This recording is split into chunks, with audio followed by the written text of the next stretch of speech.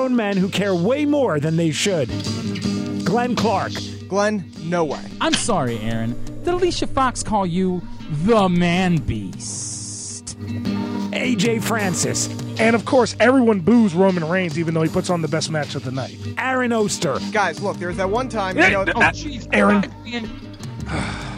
you're the worst. You are the worst. This is Jobbing Out.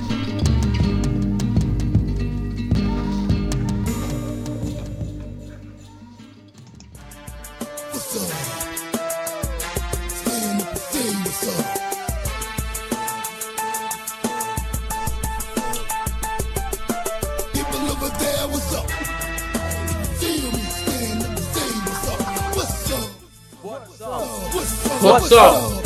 What's up? What's up? You know what? I give you guys credit. You were in sync as hell. Like, nowhere close to the song, but in sync as hell.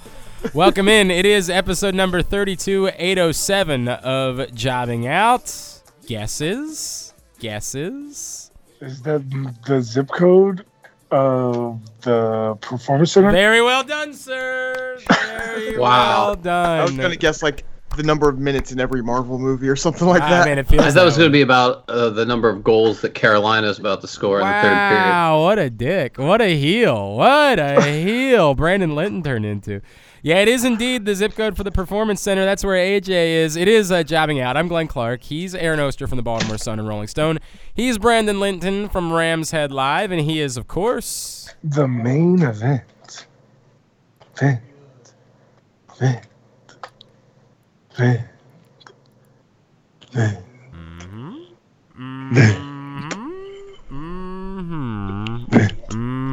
One more.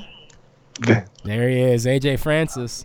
Damn it. He is down in Orlando.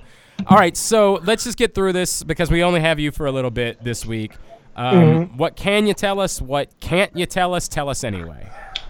I just got here today. Today we just did physicals and stuff.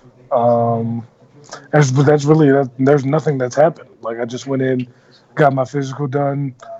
They were surprised how little injuries I had playing football for so long, and that was about it. I mean, that's literally. Did you get to see Canyon?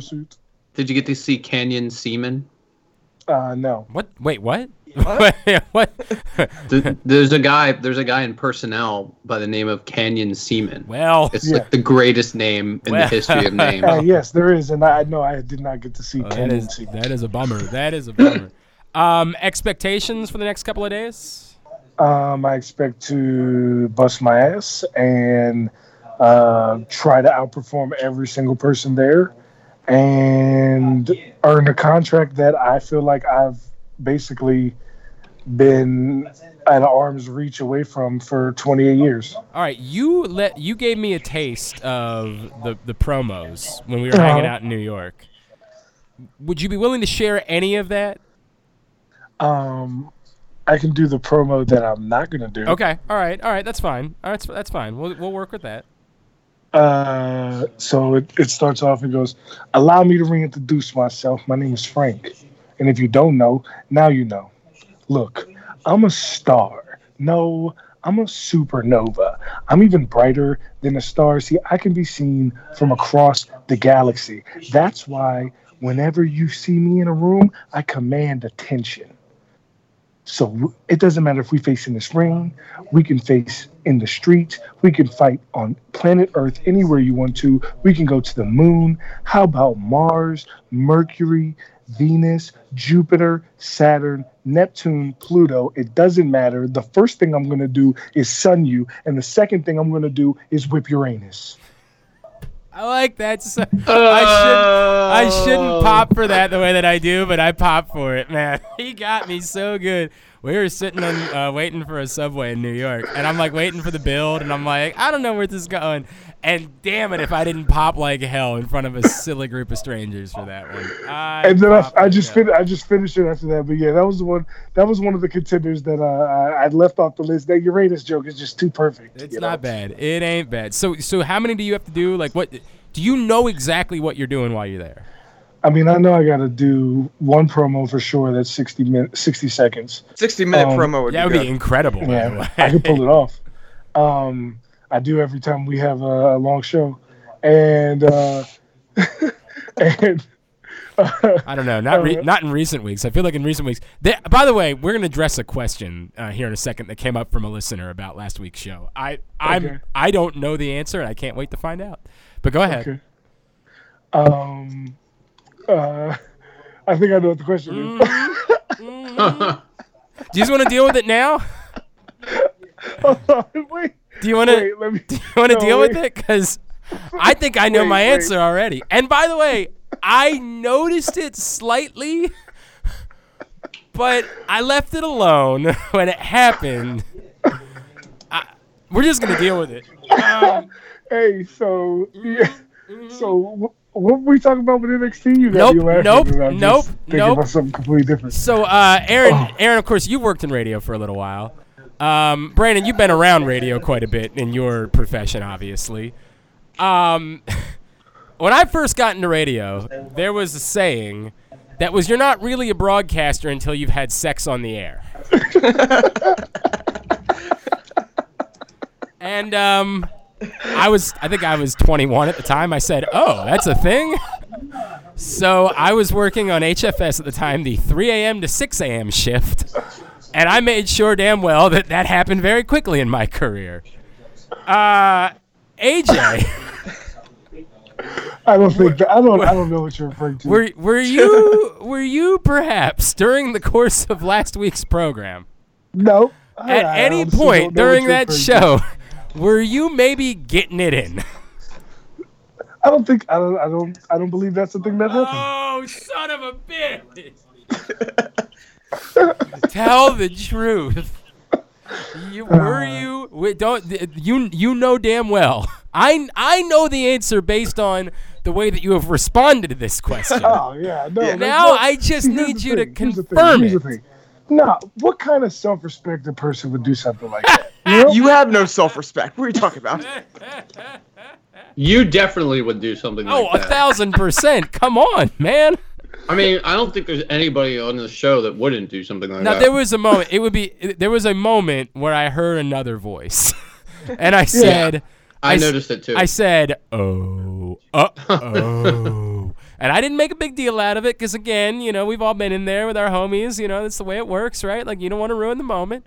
So I said nothing, but I got maybe 5 responses from people that said, yo, I got a question. To which I said, look, I wondered too. Here's the thing. The Sugar Bear gimmick is over. I don't know what you're being here. All right, so AJ is going to be at the Performance Center all weekend, and maybe by the next time we do this show, he might have had to have retired because he might have already had a deal signed with WWE. So this could be it. Wishful thinking. This could be the last one. For sure. We will talk more about that from your mouth to Vince's ears. Hey man, look, we are rooting for that. We all hate you. We're rooting for you to get out of this podcast. Correct. We are rooting for you to never be able to do the show again. Oh no, I still do the show every week. I don't know, man. There's just some tough rules around those parts. I don't know how that works. I would just put the request in every week, and eventually they just get tired of me doing that. I guess that's true too, right? They just sort of wear them down and be like, "Yo, just let me do the damn thing." You know what I mean? So we will see how that goes, but we are rooting like hell for you and hoping that pans out in your favor. Since we don't have you for very long, please, if you don't mind, go ahead and ask us the question.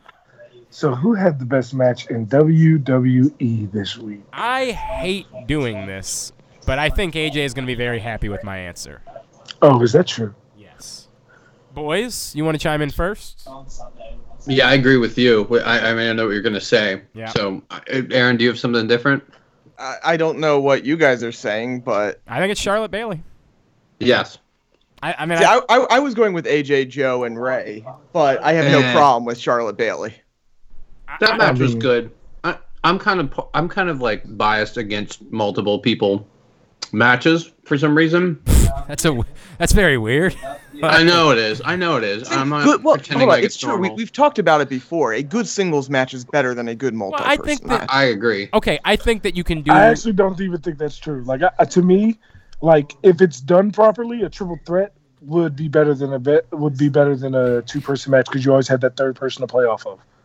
I will say this: the one thing that's the reason why so many tag team matches are so much better than your average tag matches. Tag matches, I think, are different than they're different. They're different because they just have more people. The more guys you got, the better. And you have the inherent story in it, the trying to get the tag, the going in and out. I think that's, at least to me, that makes it better than a triple threat or a fatal 4-way or whatever. But go ahead. I mean, I thought it was Brandon. Well, Brandon. Yeah. Well, I thought the one thing I thought. So, there's a couple of. Let's just say this. I thought this week's programming was very good. I thought Raw and SmackDown were both really solid. I don't know if there's a lot of matches on Raw that stood out to me. It's mostly the matches from SmackDown. And I like them all for different reasons. I just think the best pure wrestling match was Charlotte and Asuka. But I think Andrade and Finn Balor is probably like honorable mention. And the triple threats were good, but the thing that took me out of those is I knew who was going to win both of them. But that being said, that's what made the main event so good, because I really didn't know who was going to win that match. I didn't know if they were really going to give us AJ Seth or if they were going to give us Baron Corbin, which is what we all kind of thought that's where we were going. I agree with that. I mean, I absolutely, and I know Aaron, tweeted it out like 20 minutes before that because I screwed up because those are from Raw, but still, same point. No, I get what you're saying. And I'm in agreement that I think they did a good job of selling us on the idea that we might get one thing. Look, on Tuesday night when we got to the main event, I had no doubt that Kevin Owens was turning. But in fairness, we all had the same feeling a week ago, and it didn't happen. Yeah, if you had told me they had dragged it out another week, it was plausible. Right. It was done so well. What I like that they did is have the match finish before they did the turn. Because in that way, they actually kind of still managed to catch you off guard. Oh, yeah, I was actually still surprised by the moment because he was, like, helping them beat down. You know what I mean? He was helping them in the beatdown moment. Like, that went on a little bit longer than normal for that kind of spot, which I thought was cool. It was like Kofi pushes him out of the way. Kofi takes care of, was it Rusev or whoever? Yeah. And then it comes, and it was so perfect. No, and there were a few spots in there where it's like, oh, look, he's about to do the pop-out power bomb. He's about to do the pop-up power bomb. And he skipped it, so you're like, okay, maybe not this time. Then he does the super kick. They did a really good job. But yeah, ultimately, I think the best pure wrestling match of the week was Charlotte Bayley. I mean, I just thought from start to finish, they did a really good job. And because she's the GOAT? I didn't. Wow, boy, I'm really stunned. I'm really stunned by that. I can't believe you went against Alicia Fox. Oh, I mean, trust me. It's everything in my. Aaron tweeted out something like, "This is going to be the one thing that gets Glenn to watch live on Monday night," and it did for a bit. It actually for a bit got me to watch live. If they had started the show with it, I would have been watching live for a while. But when that wasn't the case, I started flipping around again. But yeah, I think it's Charlotte Bayley. AJ, I'm assuming that gets your vote as well. I mean, there's Charlotte in the match. Yeah, that's what I figured. So that's our winner for the week. Our match of the week was Charlotte Bayley. So you can update. I will update the standings, and I will bring them to you live. All right. Very good. Let's go back to Raw, and then we'll get back into SmackDown in segment number 2. I guess we're still shaking up the superstars. Yeah, and I guess before we even get into Raw, we do have to address that. Obviously, in the world in which nothing matters, I can't really be... I can't even be angry about some of this stuff because it's so fucking hilarious. How could you be angry about it, right? Like, it's so goddamn funny that the Viking experience will go down as one of the greatest disasters ever, that they literally had to change it within a week, right? You realize that they might have changed it again in the may have changed days. It again. Shut the fuck up. They might be the Viking Warriors now. Yeah. What in the fuck? It is... God bless, it's really funny. I'm sure it's not funny for them, but for me at this point, it's so funny that I can't even be mad about it. Like, when do they just start going as the artist formerly known as War Machine? I kind of would love that. I would actually also not be opposed to a bit where they change their name every week. I'm not sure. Aaron, wasn't that what you tweeted out? Yes. They change their name every week. I like that too. Yeah, I think Chuck Taylor did that in Chikara at one point. I'm not gonna be angry if that ends up being the case. I think that's a good bit. So there are 2 reports floating around as to why everything was so fucked up. One, as Brandon referenced in our the show that we do off the air in the text message during the course of the week, is the report that Fox wanted Latin stars on SmackDown, and that's why Andrade had to go to SmackDown, which, you know, like, again, that sounds very plausible, sounds completely logical. And I believe the other reason more. Well, but both of them are insane, and I'll get to both of these, right?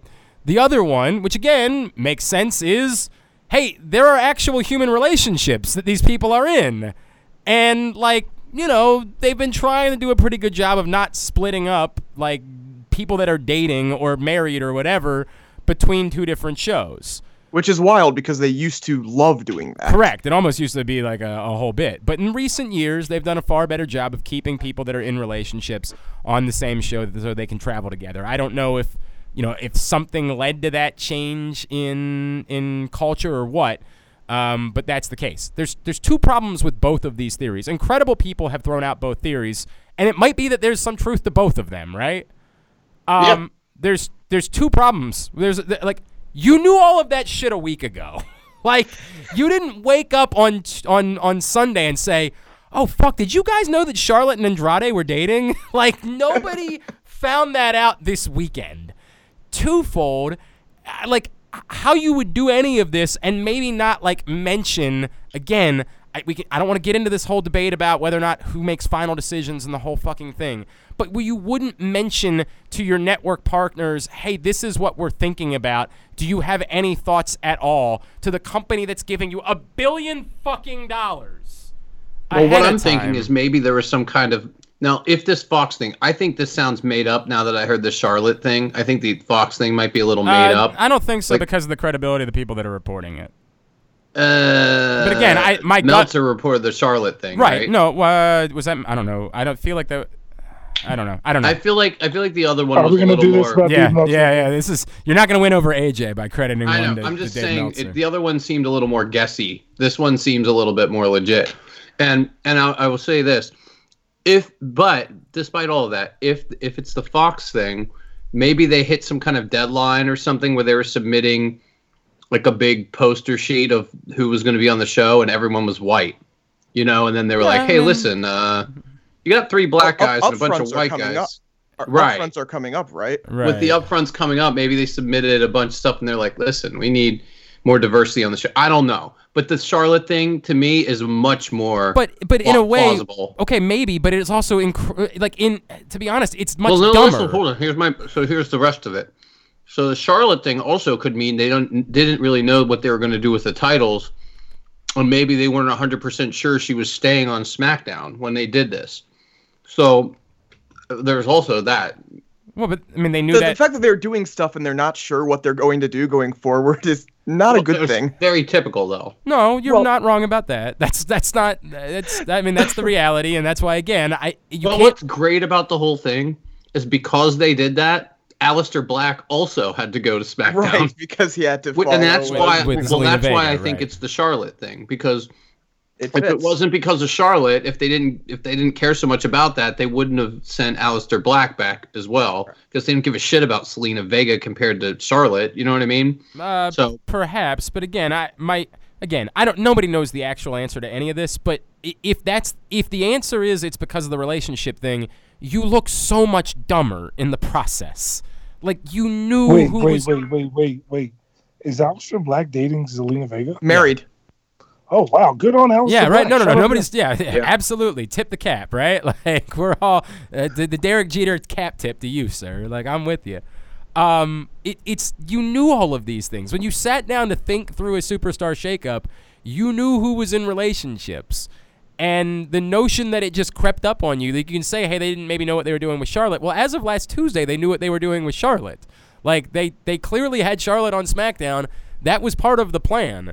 So, but I mean, they might not have known that she wasn't going to beat Becky for the titles or something. Like, maybe they were planning on some kind of potential title switch. You mean like at WrestleMania? That would put her on both shows. Oh, you're talking about like in a month. Yeah, like maybe they were like, oh, well, it's only for a couple of weeks. Charlotte's gonna get might get the belt, and then whatever they decided, Charlotte's clearly on SmackDown. Maybe, but now. they had been pretty clearly saying last week that the two titles, that like that the Raw was being defended on Raw, the SmackDown was being defended on SmackDown. Well, and then they had Lacey Evans cut a promo that said she was taking both titles. So I think there's a little bit of. Boy, did she fuck that up. That was a really bad. Like again, I go back to you get an opportunity, fucking take advantage of your opportunity. Don't shit the bed when you get the opportunity. That was what AJ was mad about with Kofi a couple weeks ago, and same goddamn thing. Now again, you caught it. I caught it. I would like to point out that Kofi shut me the hell up at WrestleMania. Correct. That is also true. I also wouldn't put it past a dumbass writer for telling her to say that because they don't know what the fuck's going on the show. You know what I mean? I mean, they clearly don't. They don't know what the Viking Raiders' names are. Well, no, they did. It was Viking Raiders on Monday night, and then it became something else later. And again, this all goes back to the bigger picture, which is like I can't be angry about it. It's hilarious. The whole thing. And the shows were good. That's the biggest part of it. It's like, who cares? Because the shows were really good. I think the only thing, and again, we'll get back more into what actually happened on the shows. The only thing that jumped out at me of concern is they ended up splitting up a lot of tag teams in the process. And they were about But you still have a much stronger base. They split up 2 tag teams, and one of them wasn't a real tag team. And you can't count the Bar because Sheamus is injured. So I mean, we don't really know if they're broken up. I'm not really worried about whether or not they broke up the tag teams as much as they've created a very loaded mid card. There is a loaded, it felt like, wow, there's 70 different storylines. Then you throw in. You combine that with calling up Lars at the same time. You combine that with trying to push Cedric Alexander at the same time. Like, you have crowded the mid-card significantly, which somebody would say is a good problem to have, and there's some element of truth to that. But when we've been we thought they could execute it. Right, and when we've been bitching about certain guys in this process, like Shinsuke Nakamura, who haven't gotten shit from any of this, I don't know that a crowded mid-card would prove to be a very good thing at the moment. And I wouldn't say that Shinsuke got nothing. There's something to be said for that, AJ. You're right. Clearly there's something to be said for that, and somebody's got to become a star out of it, right? Like, I hear Push you. Cesaro. Yeah, I mean, I think we all agree on that. I gotta tell you, like, you say that about Shinsuke, but I think that was the second or third best match of the week. Was Shinsuke and Kofi. Right, because Shinsuke is amazing, but do you feel like there's a point for what, like, did you walk out of that thinking, well, obviously they've got direction for Shinsuke and they have a clear path? Actually, a little bit, because he didn't pin him. Rusev broke up the ending of the match, so I feel like they're going to keep this thing going. I mean, they're in the main event. But Kofi's moving on to Kevin Owens. So what's Shinsuke doing? Couldn't the new? Well, I guess it's only Xavier, but it's only Xavier. Unless Tyler Breeze comes over because the Superstar Shakeup hasn't been done yet. Will never end. Could they be involved? I mean, I don't know. Like, there's something that they protected him. He didn't pin him. You know, so there's that because they've been dogging those guys for weeks. Well, correct. I mean, that's definitely true. And sure, I would prefer him not to get pinned, but I just will say there was a real weird. I would also like to point out that Shinsuke Nakamura had a main event match at WrestleMania. He just didn't win it. And he won the Royal Rumble, and he's the United States champion. So to say that they didn't do anything with him is a little bit of a stretch. How have the last 6 months been? What'd you say? They've been bad. How have the last 6 months been for Shinsuke Nakamura? Not the best 6 months. Not good. Like, they ain't been good, man. Like, there's just no getting around it. Man, he looked awesome in that match with Kofi. You're right, because Shinsuke Nakamura's incredible, right? Like, of course he's, like, if you see Shinsuke Nakamura, if he gets an opportunity, he's going to blow you away. Oh, and they actually did tease that they would potentially be fighting the Hardys for the belts on commentary during that match. Right, which is great if it's not just a one-off, but, we had Rusev get a one-off WWE title shot, and, that's what they do with Rusev. The Hardys weren't even on the show, so I wouldn't be surprised if they put him over. You know what I mean? I mean, I wouldn't. I don't think they're going to, but it wouldn't shock me either because the Hardys haven't even been on the show, and apparently Jeff is dealing with a bit of an injury. Jeff is always dealing with an injury. He's also 47 years old or whatever. You know what I mean? Like, but you know what I'm saying? Like, knowing all of that, right. Knowing all of that, we might be seeing a tag team title run for those guys. I mean, I hope so. Yeah, I'm in favor of that, right? And and Shinsuke Nakamura will then be halfway to a Grand Slam. Technically true. All of these things are accurate if that ends up being the case. I'm again, thumbs up all around if that's the case. the greater point is it's still a crowded mid-card, right? Like somebody, they're not going to have 20 matches at every pay-per-view. So don't tempt them. Can I point out a couple of interesting things? Like, so part of the people that caught on to these switches early were people that were like watching WWE.com and when they were switching the profiles to the different shows. So I'm looking at it now. There's a couple interesting things on here that I wasn't aware of. Were you aware that Big Show is a SmackDown superstar? I mean, he last showed up on SmackDown. He was involved in the bar thing. Were you aware that Kane is a SmackDown superstar? I thought that Kane was legally not on a roster. Did you know that? Harper, I guess, is technically still on the roster. He's on SmackDown as well. He has not been released yet. Killian Dane and Alexander Wolf are now listed as SmackDown superstars when they were. Alexander Wolf is interesting because he's not. Right, he's on NXT UK, correct? Right, correct. So it's kind of weird, right? And we know that they've been moving these around in real time, so it's weird that they sort of let that go. Also, we've got who was the other one? I thought Maurice is a SmackDown superstar. Apparently, they split up Miz and Maurice. I genuinely Mr. McMahon is a SmackDown superstar. Oh, okay, all right. Hey, that's a pretty big get when you think about it. Which is very weird. Should have mentioned that on TV, I think. I mean, he was last punched there. Shelton Benjamin is still there. He's don't ever forget, he's the welcoming committee. Right. Sin Cara is a SmackDown superstar. I did not know that. I've learned a lot here, actually. I've learned a great deal. Again, none of this makes me angry. It was a goofy week. It was clearly a clusterfuck, you know what I mean? And I have no doubt next week there will still be more.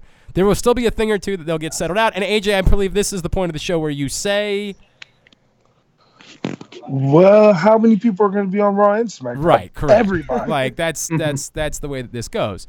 So, I'm not worked up about any of it. Like, we can make fun of it, and it was fucking hilarious, and we're definitely going to make fun of the Viking experience or whatever the fuck we're going to do with that. The Viking Warriors, the Vikings. I don't give a shit. They better go have some good... just call them Viking? By the way, I didn't even catch that, like, Eric and Ivar sounds exactly like former Major League Baseball player Eric Ibar. Like, I never caught that. Is he former? Is he not in the league anymore? I thought he was done. Maybe he's still on a roster somewhere. I don't know. Mr. McMahon is listed on both shows. All right. Well, that actually... Maybe he cloned himself. In fairness, right. And Tyler Breeze is listed on Raw. Yes, that's why Xavier was bitching about Tyler Breeze not coming over to SmackDown during the shakeup. Because he wasn't on Up, Up, Down, Down. He wanted him for Up, Up, Down, Down. Eric Ibar plays in the Mexican League these days. Oh, there we go. Out of baseball. Has been for a couple of years, apparently. So there's that. I don't know. I have no further thoughts on that. AJ, because we got to let you go. Anything from this week that you want to make sure that you cover before you depart? I just want to know who had any fault in thinking that Charlotte would be the only woman in the top 15. Did any of you think that? Wait. Oh, from the standings. So with the new standings, Charlotte is not only the only woman in the top 15, but she is top 5 right now because she's the GOAT. How is that possible? Because hasn't she fought the same 3 people over and over again? But I will tell you the entire standings as of right now, because we are a solid almost 4 months into this, so there's enough of it. In first place, we have, actually, I'll read from the bottom up. 35th place, we got Matt Riddle. We're going to do the entire list? Really? Are we really going to do the entire list? Fine, I'll just do the top 10. All right. Number 10 is Randy Orton with 2 wins, 1 on the way to scale. Number 9 is AJ Styles with 2 wins, 1 on the way to scale. Number 8 is Velveteen Dream with 2 wins and 1.5 on the way to scale. Number 7 is Mustafa Ali with 2 wins, 1.5 on the way to scale. Number 6 is Johnny Gargano with 2 wins, 1.5 on the way to scale. Number 5 is Charlotte with 2 wins and 2 on the way to scale. Number 4 is Samoa Joe with 3 wins and 1.5 on the way to scale. Number 3 is Ricochet with 3 wins and 2 on the way to scale. Number 2 is Andrade Cien Almas with 4 wins and 2.5 on the way to scale. And number 1, Rey Mysterio, wrestler of the year so far, is Rey Mysterio with 5 wins and 3.5 on the weighted scale. What we're saying is we need more Andrade versus Rey forever. We just need to keep doing this every week.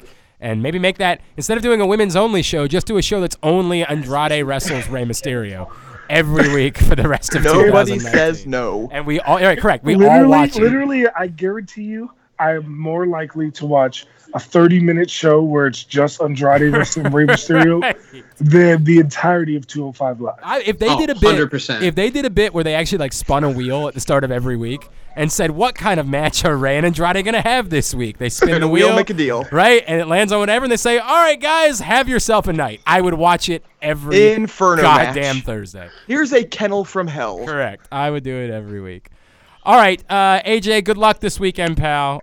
We are rooting like hell for you, man. May you be busy at this time next week. May you have bigger and better things, but if not, may the experience be something that pays off down the road and another opportunity. For sure. Get your plugs in.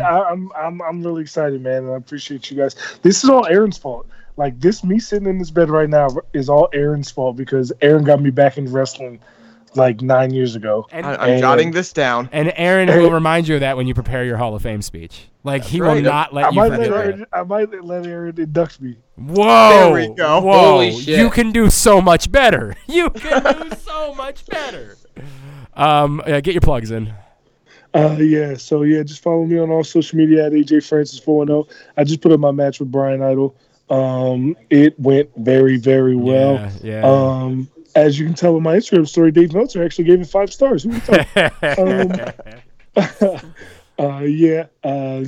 Just follow me on all social media at AJFrancis410, and you'll see Frank Style Fridays. You'll see my music. I got my album Free Agent coming out. You'll see everything, the aftermath of this tryout. So appreciate you guys, and love you, buddies. All right, dude. We will talk to you next week. Good luck, man. Thank you. That's AJ Francis, of course, Sugar Bear from Sausage Castle Wrestling down there in Orlando at the Performance Center as he gets ready. Do you want to take a break here? Let's take a break because we've been going back and forth anyway, so we might as well just do the wrap up and segment two of everything else. I think we need to spend a lot of time on Bray Wyatt. So yeah, that's what I was about to say. Yeah, we'll do that when we come back in. By the way, we do have a great guest coming up a little bit later on. It'll be controversial. Professional wrestler, and Aaron, you tell me if I'm wrong. Are there more known out pro wrestlers than I realize there are? It depends how many you thought there were. I didn't think there were very many, right? Like I thought there were maybe a handful. There's probably still a handful. Yeah. Well, he's one of them, and he's one of the coolest ones. I freaking love Effie. Effie's amazing. He's an incredible performer. Not only is he a known out performer, but he ended up creating some controversy in our ranks, unbeknownst to him, when during WrestleMania weekend, as we were fighting about Lacey Evans, it was uncovered that he was the one to make it public that there might be some issues with some of the things that Lacey Evans had said in the past. So we're going to talk. He said he'd talk about it. We're going to talk to him about that. And also we're just going to talk about how effing, no pun intended, how effing awesome. How effing awesome? Yeah, he is so great. So we'll do that a little bit later on in the show. Looking forward to chatting with Effie. That's on the way. I'm Glenn, and he's Aaron, and he's Brandon. This is Jobbing Out. Baltimore's favorite bar is just 771 feet from home plate at Camden Yards. Sliders Bar and Grill, just steps from Camden Yards, is the perfect sports bar for baseball season. Daily specials include Mexican Monday, Wing Ding Wednesday, Bloody Brunch Sunday, and more with different drink specials every day of the week. You can also book your private parties at Sliders with great spaces upstairs and on the outdoor patio overlooking Camden Yards. See every Orioles game on dozens of TVs and stop by before or after home games. Sliders, Baltimore's neighborhood sports bar. See them at slidersbaltimore.com and be sure to visit Sliders today. Hi, I'm Ben Nash. You may know me from the single funniest joke in WrestleMania history, which I alone came up with. More like Kurt Cankle's, am I right? Now back to Jobbing Out, but those guys couldn't possibly come up with anything that funny, especially Glenn Clark. We're really glad that you're our friend, and this is a friendship that'll never ever end. Back in here for segment number 2 of Jobbing Out. Glenn Clark, Aaron Oster from the Baltimore Sun and Rolling Stone, Brandon Linton from Rams Head Live. AJ is off getting ready for a big day at the Performance Center tomorrow.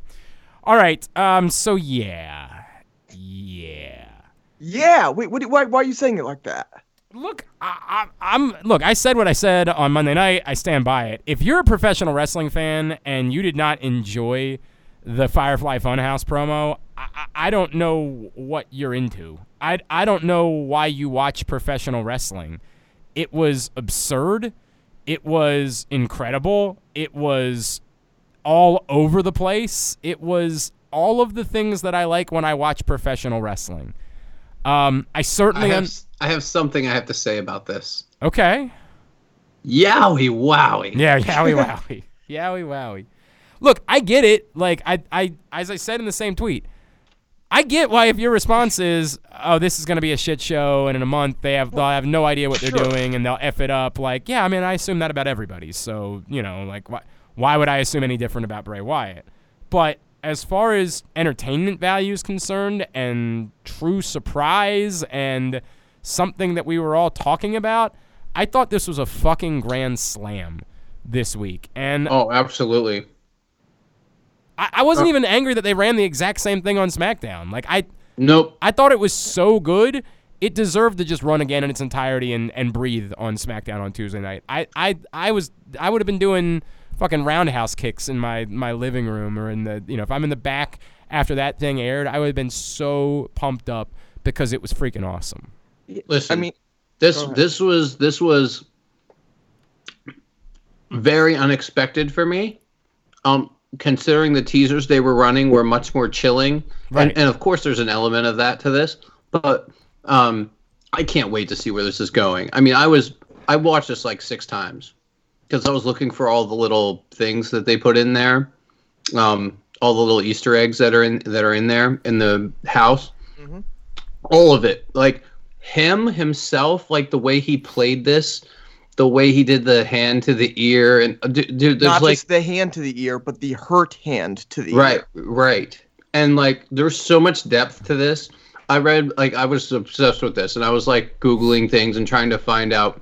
And I guess I found something that said like supposedly the Undertaker, Triple H, and is it Vince, or what did it say? Were all involved, and they're hiring like Hollywood writers to help with it.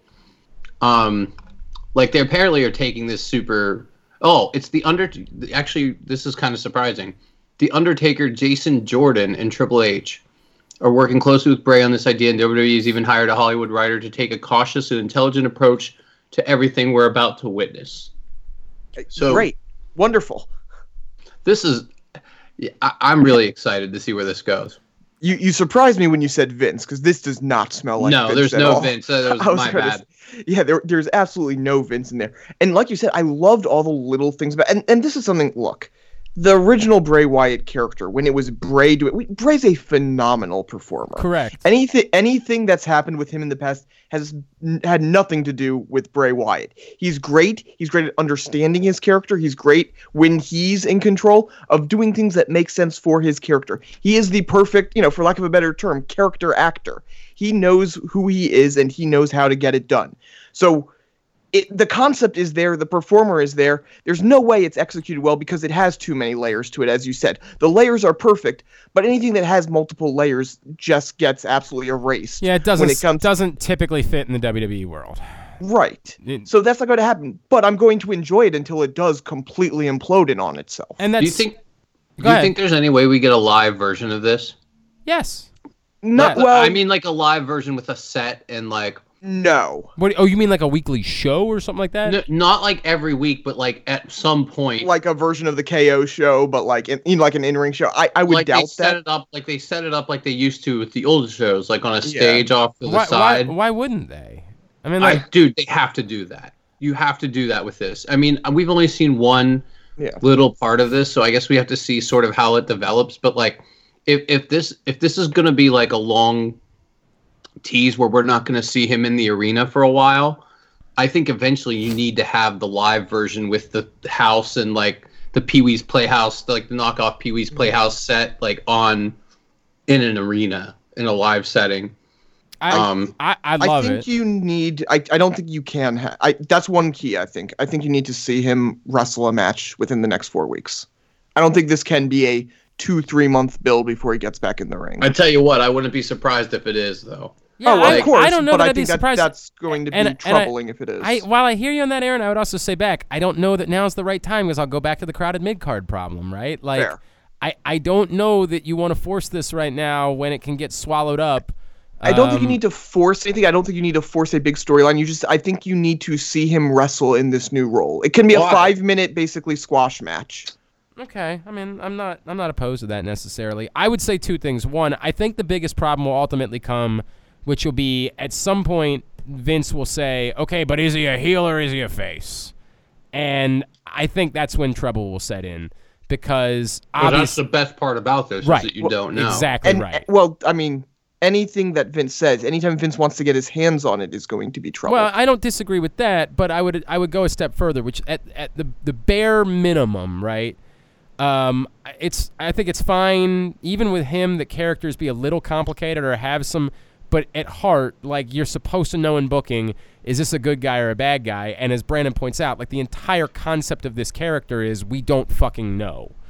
And I don't know how many examples do we have of guys that they were able to roll like that. Like there's plenty of examples of, well, we want you to treat him like a face, but you guys are booing him. There's plenty of that type of stuff. But how many examples do we have of characters that got long runs without ever really telling us whether or not they were a good guy? It doesn't happen. By the way, how fucking perfect is this? Because they're doing it with someone who was already getting that reaction, where basically they were a heel that was cheered. Sure. So and he's getting the Fireflies at the entrance, which plays right into this. So like it's so perfect because even the crowd isn't gonna shit on. You know what I mean? The crowd is gonna play right into this. Wrestling fans will. I mean, I don't know how this goes with the John Cena crowd. I don't know how this works with. It definitely confused my wife a bit. Right, and no, but like in arenas prior, he was cheered.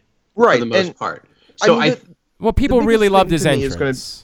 People really loved his entrance, and that was easy. No matter how old you were, no matter what you were watching the show for, I mean, who didn't fucking love all the? It's like the Undertaker thing, you know what I mean? Like, what isn't there to love about it? That's one thing, though. I don't think you can do the old entrance. No, I mean you can do the old. You shouldn't do. Not the old right entrance. now. You can't do the old entrance. No. You can't do the old music. And what I think is really interesting about this is like when you said that you think trouble sets in when they decide whether he's good. I think trouble sets in when he walks into the arena. Yeah, sure. They have to do that. If they fuck that up, it's over. Yeah, you know what I mean? Which is why I want an early one, and it doesn't have to be a big thing, but I want an early, just a kind of sense of, okay, this is what he is in ring. I think we want that early on, at least a slight sense of what he is in the ring and what that character is in the arena. I assume in the ring he's Bray Wyatt, right? Like I assume. Here's the problem. If you do that, if you have him come out next week and he comes out to this fucking music with a sweater on, what's the reason? It could go south really quick. Yeah, I think we need to develop this a little bit more. Week. I'm talking like what day? It's April 24th right now. I think I'm saying like May 24th. I don't want this to go into July and we haven't like maybe the night after Money in the Bank or something, or like. I mean, I think what I would like to see happen that you're gonna hate probably. So what are the next couple pay-per-views? Money in the Bank. I guess Backlash is back. No. Yeah, we got Money in the Bank. We got the Saudi shows. The word was they just completely canceled one of them. And then they put it back in. Yeah, it's back. Oh, that's back? Oh, okay. They canceled it and then it's back. Yeah, the big problem with Backlash, or at least whatever the June pay-per-view was that it was originally scheduled right up against that Saudi show. Right. It was like a week later or something. Or 10 days so they pushed it back like 10 days or whatever. I'm pulling up the schedule. So Money in the Bank on May 19th. So when it's not back up on this official schedule. Here's what I would like to see. I would like to see nothing. Backlash rescheduled for June 23rd. June 23rd. All right. And we've got Extreme Rules in July. Yeah. So I'd like to see maybe nothing through Backlash. And then maybe like he does a live promo thing at Extreme Rules and debuts at SummerSlam as a wrestler. I don't know if they can pull it off that long. But why? There's so much of like 4 months of not seeing him wrestle it's never been good when there's seeing him wrestle.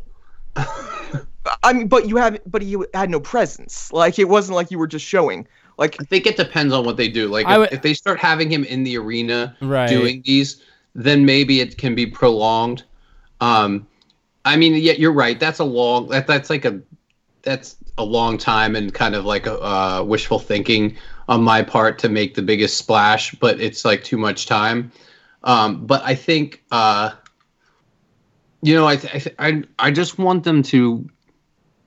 I want them to do this so that it makes the right impact whenever he finally wrestles. I hear you, and again, yes. I think we all want the same thing. I think that there's a natural cynicism to me that as I admitted, it works this way with everybody, but particularly because of how nuanced this character is.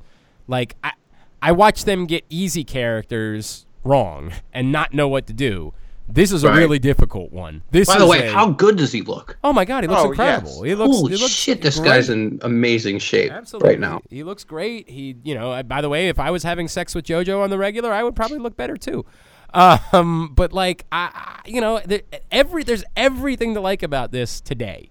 Today, I could not believe that anyone would react negatively to it. It's awesome. It's what we want.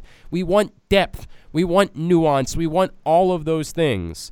It's just that we don't believe that they will be translated the way that we want them to be because we've been conditioned to believe that. So we'll see. I'm fascinated by it. I really, it is absolutely something that I will now tune in every week to see as it turns. I would say it can't just be the same thing, right? Like if what they did was shoot 4 different vignettes that are essentially all the exact same to air over the course of the next 4 weeks, that doesn't work for me quite as well, right? Like, and I think that's part of my reasoning to want to see him do something in the ring. No, I hear you, but I would actually agree with Brandon. I think that you can accomplish some of that by having him do something in the arena, by having him interact with somebody, or by doing a show, whatever it is. A Funhouse show, I'm fine with that. Just maybe not in Saudi Arabia. But Bo Dallas and Curtis Axel come out as the live mascots. I would not hate any of this. I would not hate it one bit. If there's ever a time to work Bo Dallas into his program, it's this. Yes. I mean, what else are you doing? I mean, absolutely. Call him his brother. Right, I mean, correct. like, just do it. Yep, I'm with you. All right, what else from TV this week that we need to cover? We're going to get, we've got some Money in the Bank matches. Yeah. We're getting Seth Rollins and AJ Styles for the title. Which was genuinely surprising. I mean, like, I think that we were all conditioned to the idea that was going to be Baron Corbin. And, like, okay, you get through a month with Baron Corbin. Like, that fine, the whole deal. It's that Money in the Bank. The ladder match is usually the featured match on the show.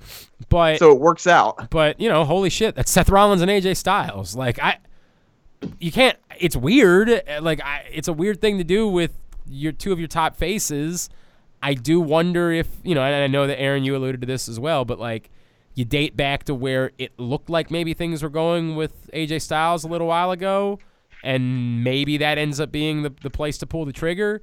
It's going to be hard to have 2 top faces because I think we're all assuming that Seth is going to be a top face for some time, right?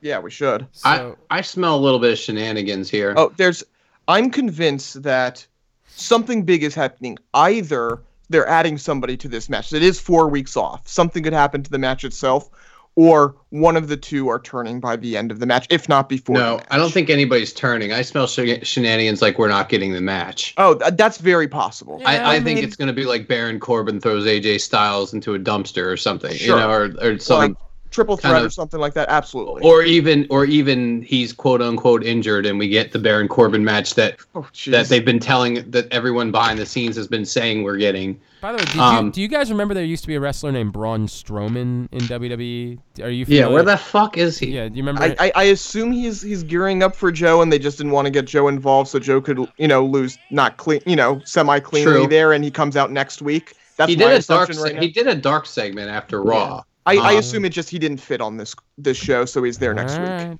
I hope so. I mean, like, holy shit. Or maybe he's going to win Money in the Bank again. And waste it again. Correct. And by the way, as I keep talking about the crowd of mid-card, look at everything there, and where's Braun Strowman, right? So, Brandon, I don't think that your thought process is crazy that could end up being the case. I'm more inclined. Again, I think that it's going to be tough. If Seth Rollins is your top face, what does that mean for AJ Styles? And he's losing. Well, not just for the match. If the match happens, he's losing. I mean, like for the next year, what does that mean for AJ Styles? Are there enough relevant things that you can keep doing with a secondary top face throughout the course of the year? I mean, the answer should be yes, but do I trust that? Well, let's talk about what else they did on the show, which I thought was impressive. I think it would have been really easy for them to want to put Cedric Alexander and Ricochet over in those matches, but they didn't. They let Bobby Roode win. They let it's Robert Roode and show some respect. Robert Roode won and Cesaro won, and I think those are some very important steps into building some more elevated heels so that people feel a little more threatened. Because, like, you're right. Like right now, it's like, so Baron Corbin isn't the best heel on the roster. Right. I mean, he is right now. I mean, but that's what I'm saying is that's when he's the top heel. It's not ideal, right? It's not ideal. I guess you could make an argument. Drew McIntyre is up there, but I mean, like, they just don't have the right. I mean, those are the people they're using, but they don't have the right guys. Right. Yeah. And that to me is also look. I'm all for and in favor of all those things because I think those guys are all great and I like them. But I think AJ Styles is perhaps a top heel on the show for some time. Like, you do this one-off match, but it leads to something bigger, whether that's SummerSlam, wherever it is, where an AJ Styles versus Seth Rollins, heel versus face match feels like it's a big fucking deal. I like that. That smells really good to me. Now, we haven't seen AJ in that role yet on this level, right? But yes, we have. As the top heel? Yes. He was the fucking champion, and he was a heel. He was a heel, but I don't remember him being the top heel that way. Yeah. Beat up John Cena. You don't remember any of that? Yeah, that was before he was champion, though, the beat up John Cena. And he beat him for the title. Yeah, maybe. No, he beat Dean Ambrose for the title. But he beat him. He lost Cena. No, he lost to Cena when he had the title. He beat him the first time, though. He didn't have the title yet. Those two things happened over. He had 2 wins over him over the summer. He got the title from Dean Ambrose, and then John Cena came back at the Rumble and beat him. He did not win the first match. All right, you guys are gonna have to solve this one. I don't remember. Either way, Styles never beat Cena for the title. That's one thing he hasn't done. Okay. Well, either way, he was the top heel on the show. He was the heel champion. Yeah, I mean, I remember that maybe because it was positioned against John Cena, I didn't feel that way about him, right? And maybe it was just because AJ Styles was so new that there were so many people that were genuine. Wait. He's positioned against John Cena, and he's not the number one heel. Well, listening to what you said. Because everybody boos John Cena. But it doesn't matter. No, he was the top heel. That was one. I mean, most of his heel championship run was against Dean Ambrose and James Ellsworth. Okay, Dean Ambrose was like the number one face in the company. Sure, I'm not saying it's bad. I'm just saying, like, you can't say he was never in this role. He was definitely in this role. I'm hearing you, and I'm not telling you you're wrong. It didn't feel like that. It didn't feel like it. Never to me felt like maybe you didn't watch SmackDown for 6 months. Well, I mean, I can't help that. No, I remember seeing all of these things. Trust me, I remember all the entire James Ellsworth thing. It's not like I don't remember it. It never felt that big. It never felt like this was the guy that you're throwing everything behind. And again, I think part of that is because it was still in the glow of AJ Styles is on WWE programming, and there's a certain amount of us that just couldn't hate that. And there's this other guy that was a face that had a big program with AJ Styles. You might remember him. His name is Chris Jericho. He's not a top guy either, though, right? I don't know what you're doing right now. Like, I don't understand this bit. Like, you don't understand the bit where you said he wasn't a top heel in the company, and he was for about a year?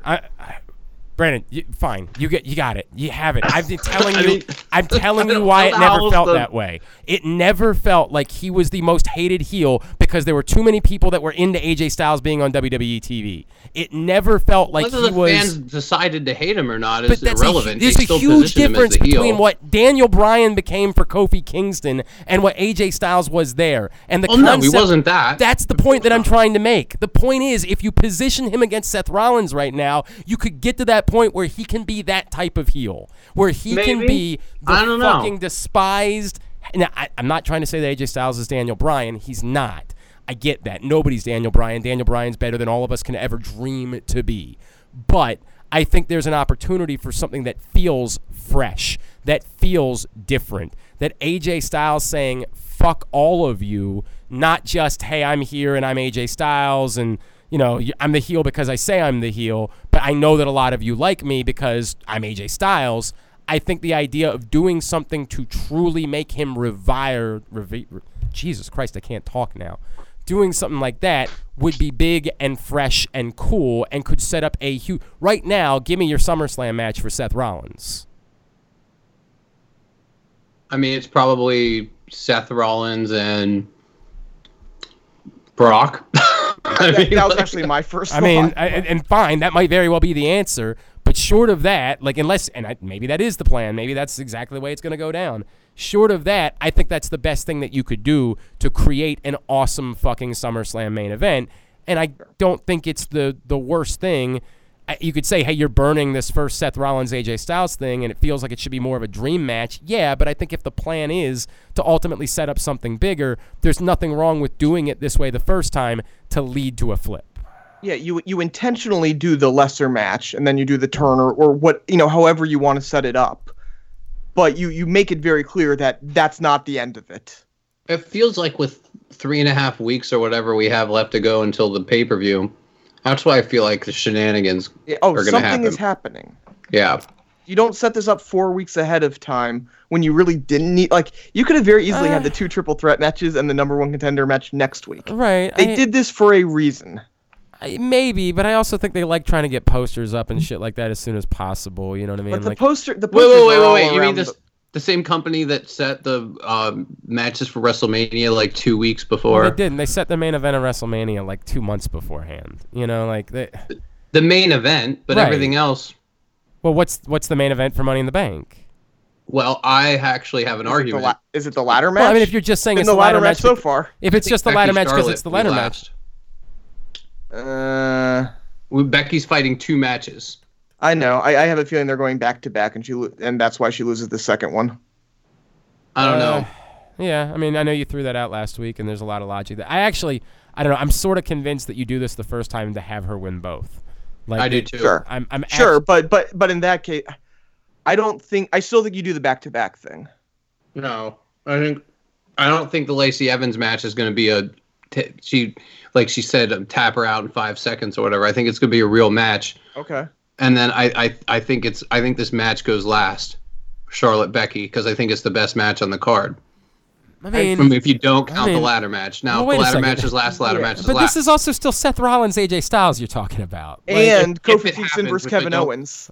Yeah, but I mean, star power wise, Seth Rollins, AJ Styles is still bigger than Kofi Kingston. Oh, of course, but I'm just saying there's a lot of matches here that you could put at the end that might feel bigger than Becky Charlotte, even though Becky Charlotte's huge, obviously. I think based off of what I think is going to happen in the matches, it feels like either the ladder. I think the ladder match might not be last. It might be before the title match, so that you can have some chicanery there, and then I think they put Becky Charlotte last. But that's based off of the belief that I don't think Seth Rollins and AJ Styles is really happening. Right. And I would say, like, again, if it happens, I think I agree with you. It has to be. Well, last. And I would also say, if like you're using it to flip AJ, if there's an AJ heel turn, that should be how your show ends. Like that your last shot which should 1,000% be AJ depending Styles. on who's winning the briefcase. Who could win the briefcase at this point that would create a Baron Corbin? I mean, that's what's fucking happening, by the way. Yeah. I would guarantee you that motherfucker wins. Elias. Elias It's not your closing shot. Elias is cool. Like, I'm not telling you it's not cool, but you think Elias winning the briefcase is a bigger moment than AJ Styles turning heel? Of course not. Elias is fighting Roman Reigns at Money in the Bank. It's been announced. Oh, okay. Which is dope. I actually love that. I mean, no one's complaining about that other than... I like the little bit he's doing with Shane. It's making Shane somewhat interesting. Somewhat. He's palling around with Elias, and that's kind of funny to me. I don't know why, but like them jumping in the limo and driving away. Yeah, it's better than just Shane by himself. You're not. It's anything's better than that. I will say this: it doesn't make any fucking sense that they had him attack. They had the Miz attack Shane on Raw one week, and then the next week Shane's just on SmackDown. it was to get. It was mad about Reigns. In their mind, it was to get Miz's heat back after losing. Like, that's all it was. True. It just felt like a it felt like... Yes, no, I agree with you. In reality, that's how it came off. In their mind, though, it was just, Miz got over on Shane or whatever, so that's it now. He can go ahead and go on. He can go ahead and get pinned by Baron Corbin in the triple threat match. Yes. I liked your tweet, by the way, Aaron, I gotta tell you. For a second, I thought you spoiled it. Like, not that, it's my fault for looking at Twitter, but You were like, if Baron Corbin pins The Miz and AJ Styles in the same night, that people are going to freak out. And I was like, oh my God, that motherfucker. And so I thought for sure, like when I was watching, I was like, there's no way AJ's winning this match, because I thought you basically told me what happened. I mean, I really thought it was going to I genuinely I didn't realize you tweeted it before the show was over. Gotcha. So like when I watched it, I was legitimately shocked that AJ Styles won. But I tweeted that at the very beginning. I think before Corbin even won the first match. I didn't see that, and yet I still was genuinely shocked that he won. Like, and again, only based on the idea that, this makes sense. They're trying to make Baron a strong heel. He's coming off the Kurt Angle win.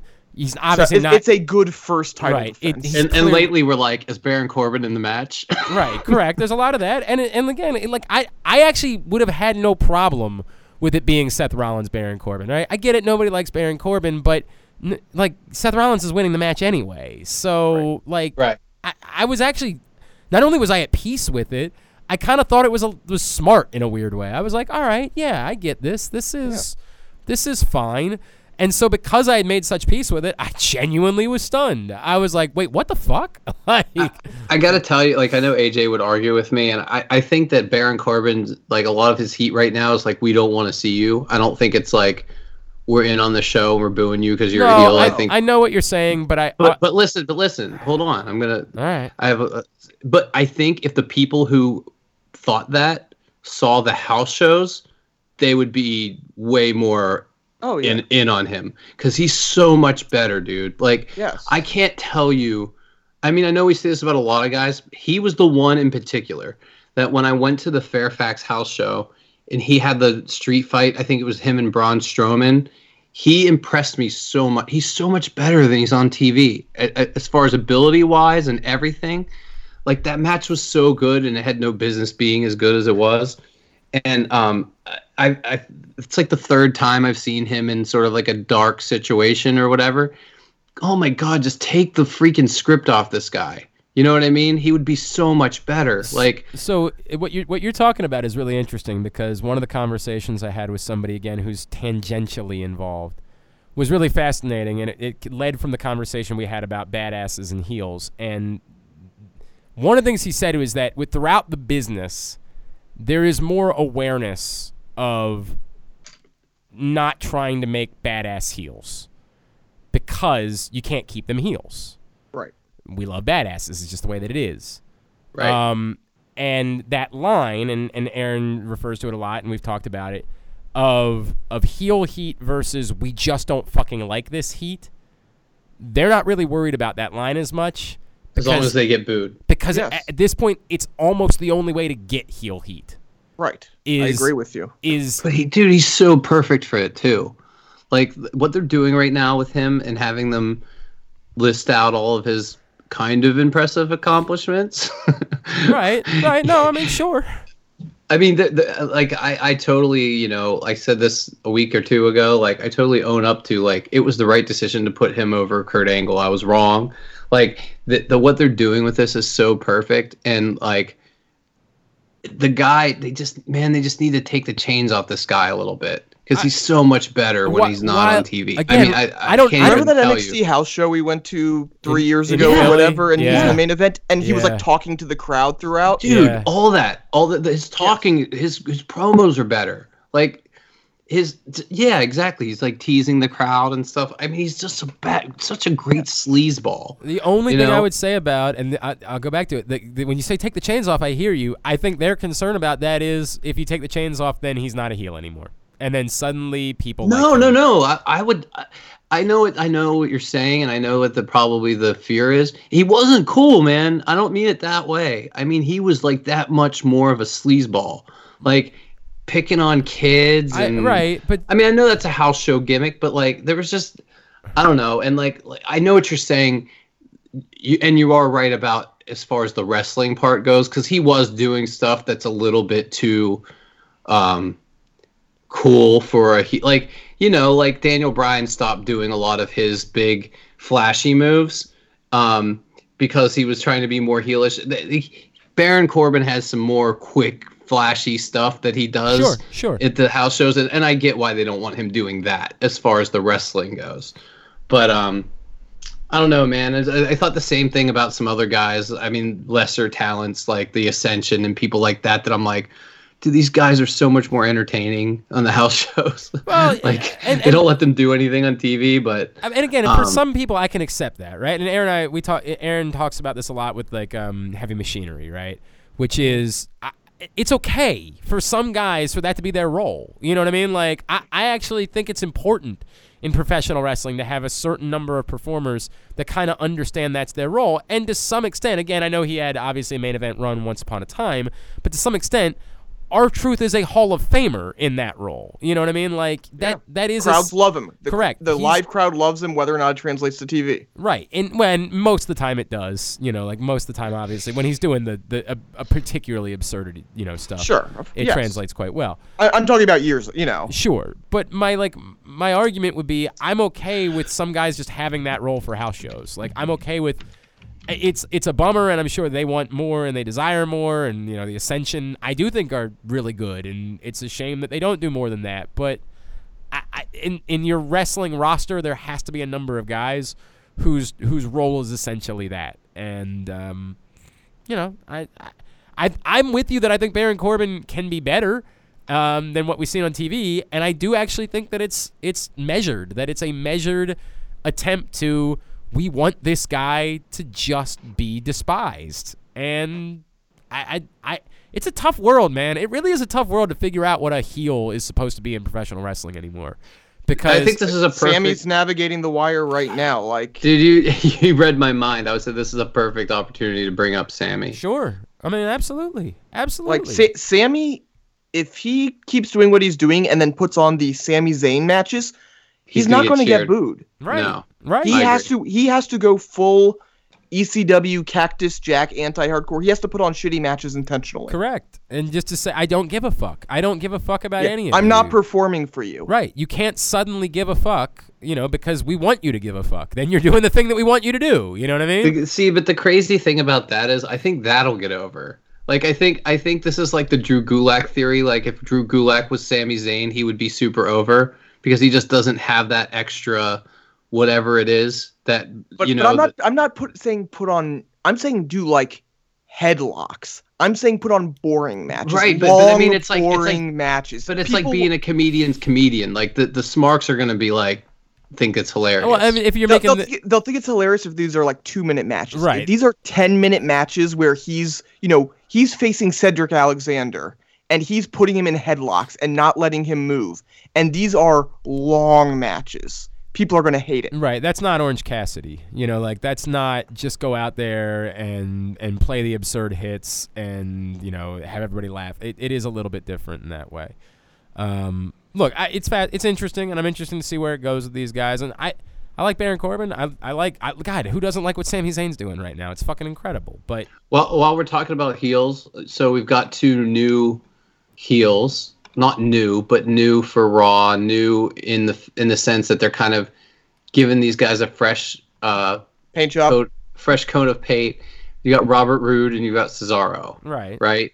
And I think it's, dude, both of these matches were interesting to me because I thought these are all guys they're what they want to push, right? Like all 4 of them. Like they did all the video packages on Cedric and then had him lose to Cesaro, which was surprising to me. A little bit more surprising than the Ricochet thing, and maybe someone might disagree with me, but we could get into that. But like the way they pushed Cedric Alexander with like 3 minutes of video packages, and then I think they did the right thing. Like I think having Cesaro win that match makes sense because they need heels. But what did you guys think about Ricochet losing to Robert Roode? I think that Ricochet can lose. Ricochet is so over and so, such a great performer. He can lose. He's not going to instantly get in a title. Like, I don't see him instantly at the top of the card. So he can afford to lose. I just don't, like, even though you say that they had, big videos for Cedric Alexander and stuff, I don't, until they have a guy go from 205 to the main roster and really get pushed. And Ali might have been, but we haven't seen it yet. Like, he's on the right track. But he beat a lot of people. He did. He's on, like I said, he's on the right track. I just want to see that sustained for a little bit. Yeah. But for the most part, guys who make that jump, even back at the Cruiserweight Derby before 205 Live, guys don't tend to fare that well. So, it's one of those... but we don't have enough examples, right? It's just been Ali and him. You can't count the Lucha House Party. I can't... I mean, you're right. We don't have a whole lot of examples, but I can go back to the Cruiserweight days when someone was promoted from the Cruiserweight division to the 100%, US. 100%. Yeah, you're right. They got to prove it to me first. I got to see it before I believe they're going to do anything with Cedric Alexander. I hope they do because he's great. I hope they do, but yeah, I hear you. And it was just weird to me that you've got, and by the way, you're not going to find a bigger Cesaro fan than me. I love Cesaro. Sure. But like, it was really weird to me that you have Cedric Alexander with all the pomp and circumstance. Then you have Cesaro come out to the fucking bar music, even though they're trying to push him as a solo act right now. Bar tights. Sheamus's music interrupting his music. I was like, man, if you're going to give this guy the win, like, give him something. You know what I mean? Maybe. I don't know. I maybe this is a similar argument to me with the New Day. I don't really have a problem with it. It really has elevated Cesaro. Like But the problem is they're literally saying in commentary that Cesaro is looking to get his solo career back and blah blah blah. Like he's not in the bar. Like the way that they're speaking is and if they could change their mind if Sheamus isn't injured. Right now they're listed on 2 different shows. So if he's not in the bar and the commentary is solo Cesaro, fresh start, all this bullshit, you can't do the bar music in the bar tights. Like you can't. I'm hoping this is just a temporary thing until they have something ready for him, like Me too. Because his old music sucked. Let's be clear about that. That's true. It did, it definitely smells of we just decided to do this 5 minutes ago. Right. So I'm hoping totally that plausible. he uses the bar for now, and in a month he has new tights, he has new music, and it's great. I hope so. Like, man, that guy deserves it. Like, he's so good. He's amazing. There's no doubt about that. Picked up. I mean, I know it's Cedric Alexander, but he dead weight picked him up like from the ground. Like, I mean, like we forget that he does these things because of the way he's been packaged with Sheamus, which is amazing. But like, if you remember before that, all it was Cesaro doing these insane feats of strength in matches, like the suplex to John Cena from the apron and things like that. And I'd love to see him get back to some of that stuff. Look, he was a guy who I was always shocked, other than his accent, which clearly played a factor in when he's getting a yodeling gimmick and stuff like that. Oh, like, God. He should be Vince's wet dream. And it did seem actually at one point that Vince was starting to micromanage him a little bit, which I took as a good sign that, he had some interest in him. But, we'll see. He should be there. He should be a main eventer. He's crazy in ring. Yeah. He's the strongest guy on the roster. Like, it seems like they're positioning him as a heel, but could you imagine him and Samoa Joe for the United States? Like, that would be so great. I mean, you just need some heels right now, Correct. So you need to position those heels. But 6 months from now, could you make him a face? Absolutely. Or next week when he's whatever the fuck they call him. Have him win Money in the Bank. Oh, that would actually All be in. tremendous. All tremendous. in. I agree with that. All right, when we come back in, Effie joins us. Effie is awesome, so I'm looking forward to this conversation. Then we'll talk about everything else going on in the world of wrestling this week. I'm Glenn. He's Aaron. He's Brandon. This is Jobbing Out. Around here, there are two kinds of chicken. Royal Farms' world-famous chicken and everything else. What's the difference? Royal Farms chicken is always fresh, never frozen. It's hand-dipped in a secret recipe of herbs and spices and cooked on the spot right in the store. Chicken from anywhere else? Who knows? Hungry for some hot and delicious chicken? Get some Royal Farms world-famous chicken. It's one of a kind. And don't forget the Western fries. Real fresh, real fast. Royal Farms.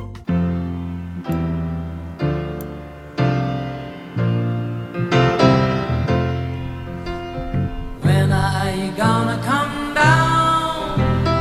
When are you going to land?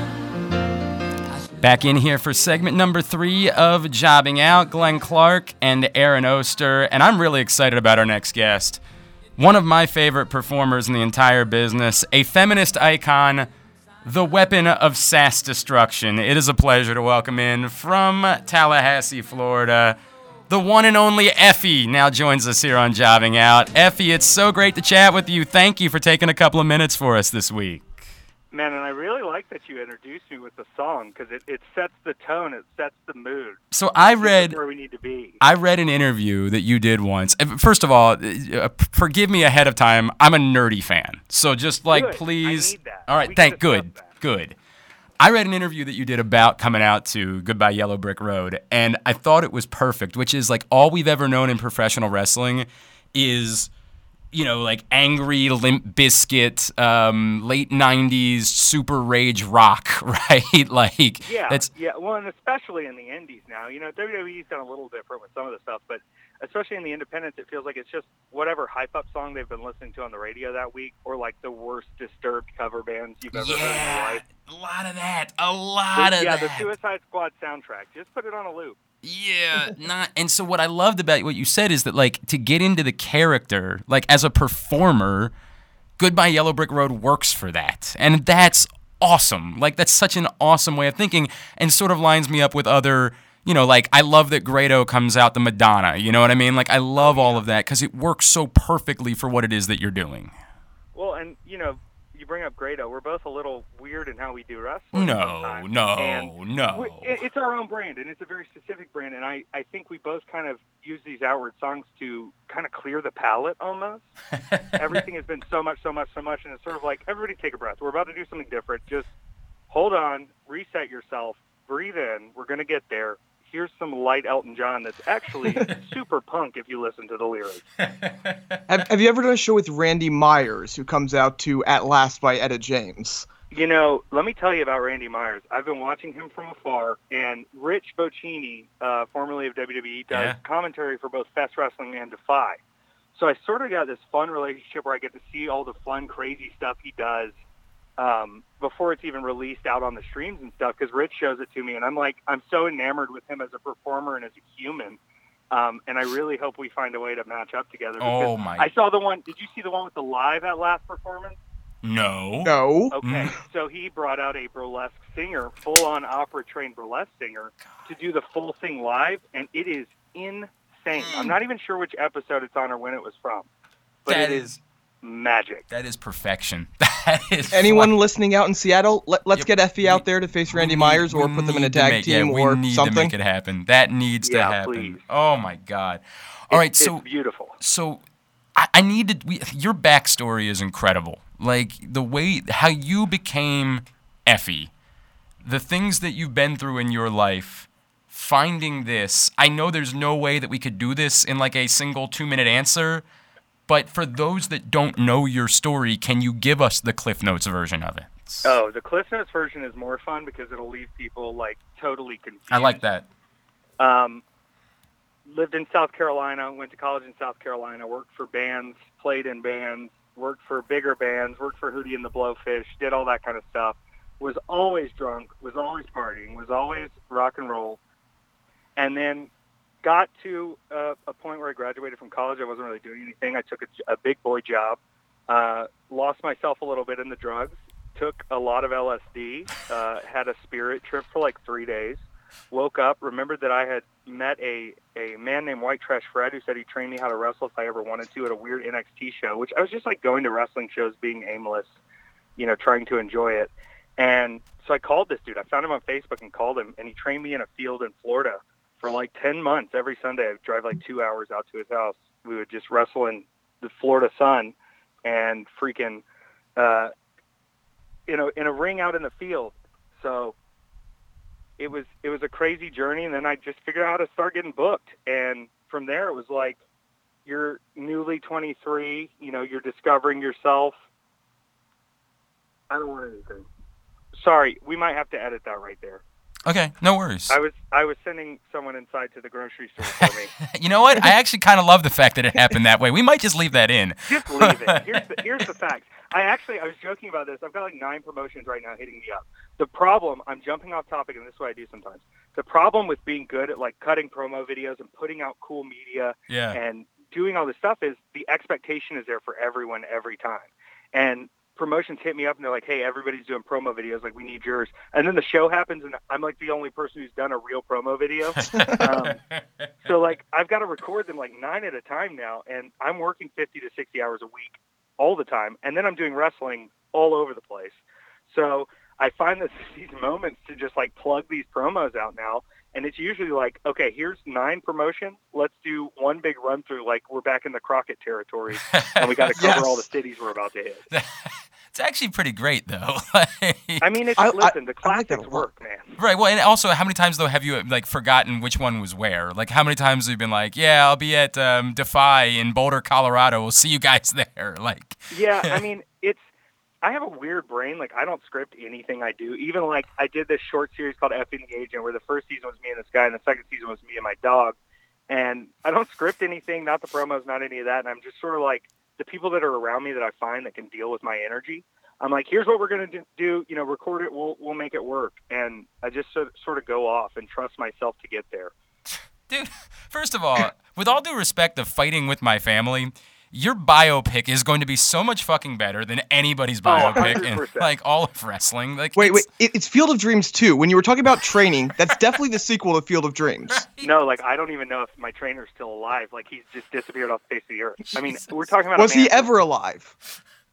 We don't know, but I was out in that field. I'm telling you, it was 110 degrees. It's a field. We used to have to put tarps on the ring when it would rain. I mean, it was insane. And then I just started slipping into these places, man, and slipping into these shows, and kind of like the Florida scene is a lot like, your New York scene, where like you're getting booked by who you're trained by, and nobody was booking me because I was trained by White Trash Fred. And so I would just start making stuff up to get into these Florida indies. And so when I started popping up more and more there, people were like, where did you even come from? And I was like, don't worry about it. Just get me on the show. We'll do great. I work a main event style. See you out there. Like, you just have to kind of fake it till you become it. I don't like fake it till you make it. I don't know who said it first, but fake it till you become it is like, you just have to say, look, this is what I'm going to do. I'm going to make a lot of money in wrestling. I'm going to wrestle everywhere at every promotion. They're going to fly me out. And then you go, and it better happen in this time period. And I'm crazy enough to go, all right, here's what we got to do. So it's a lot of just like, I'm going to make it. I'm going to make you want to bring me in and show you that I'm worth the cash to do it. Well, it's worked. It's effing worked. Like, that's the way it is. He is Effie. He's with us here on Jobbing Out.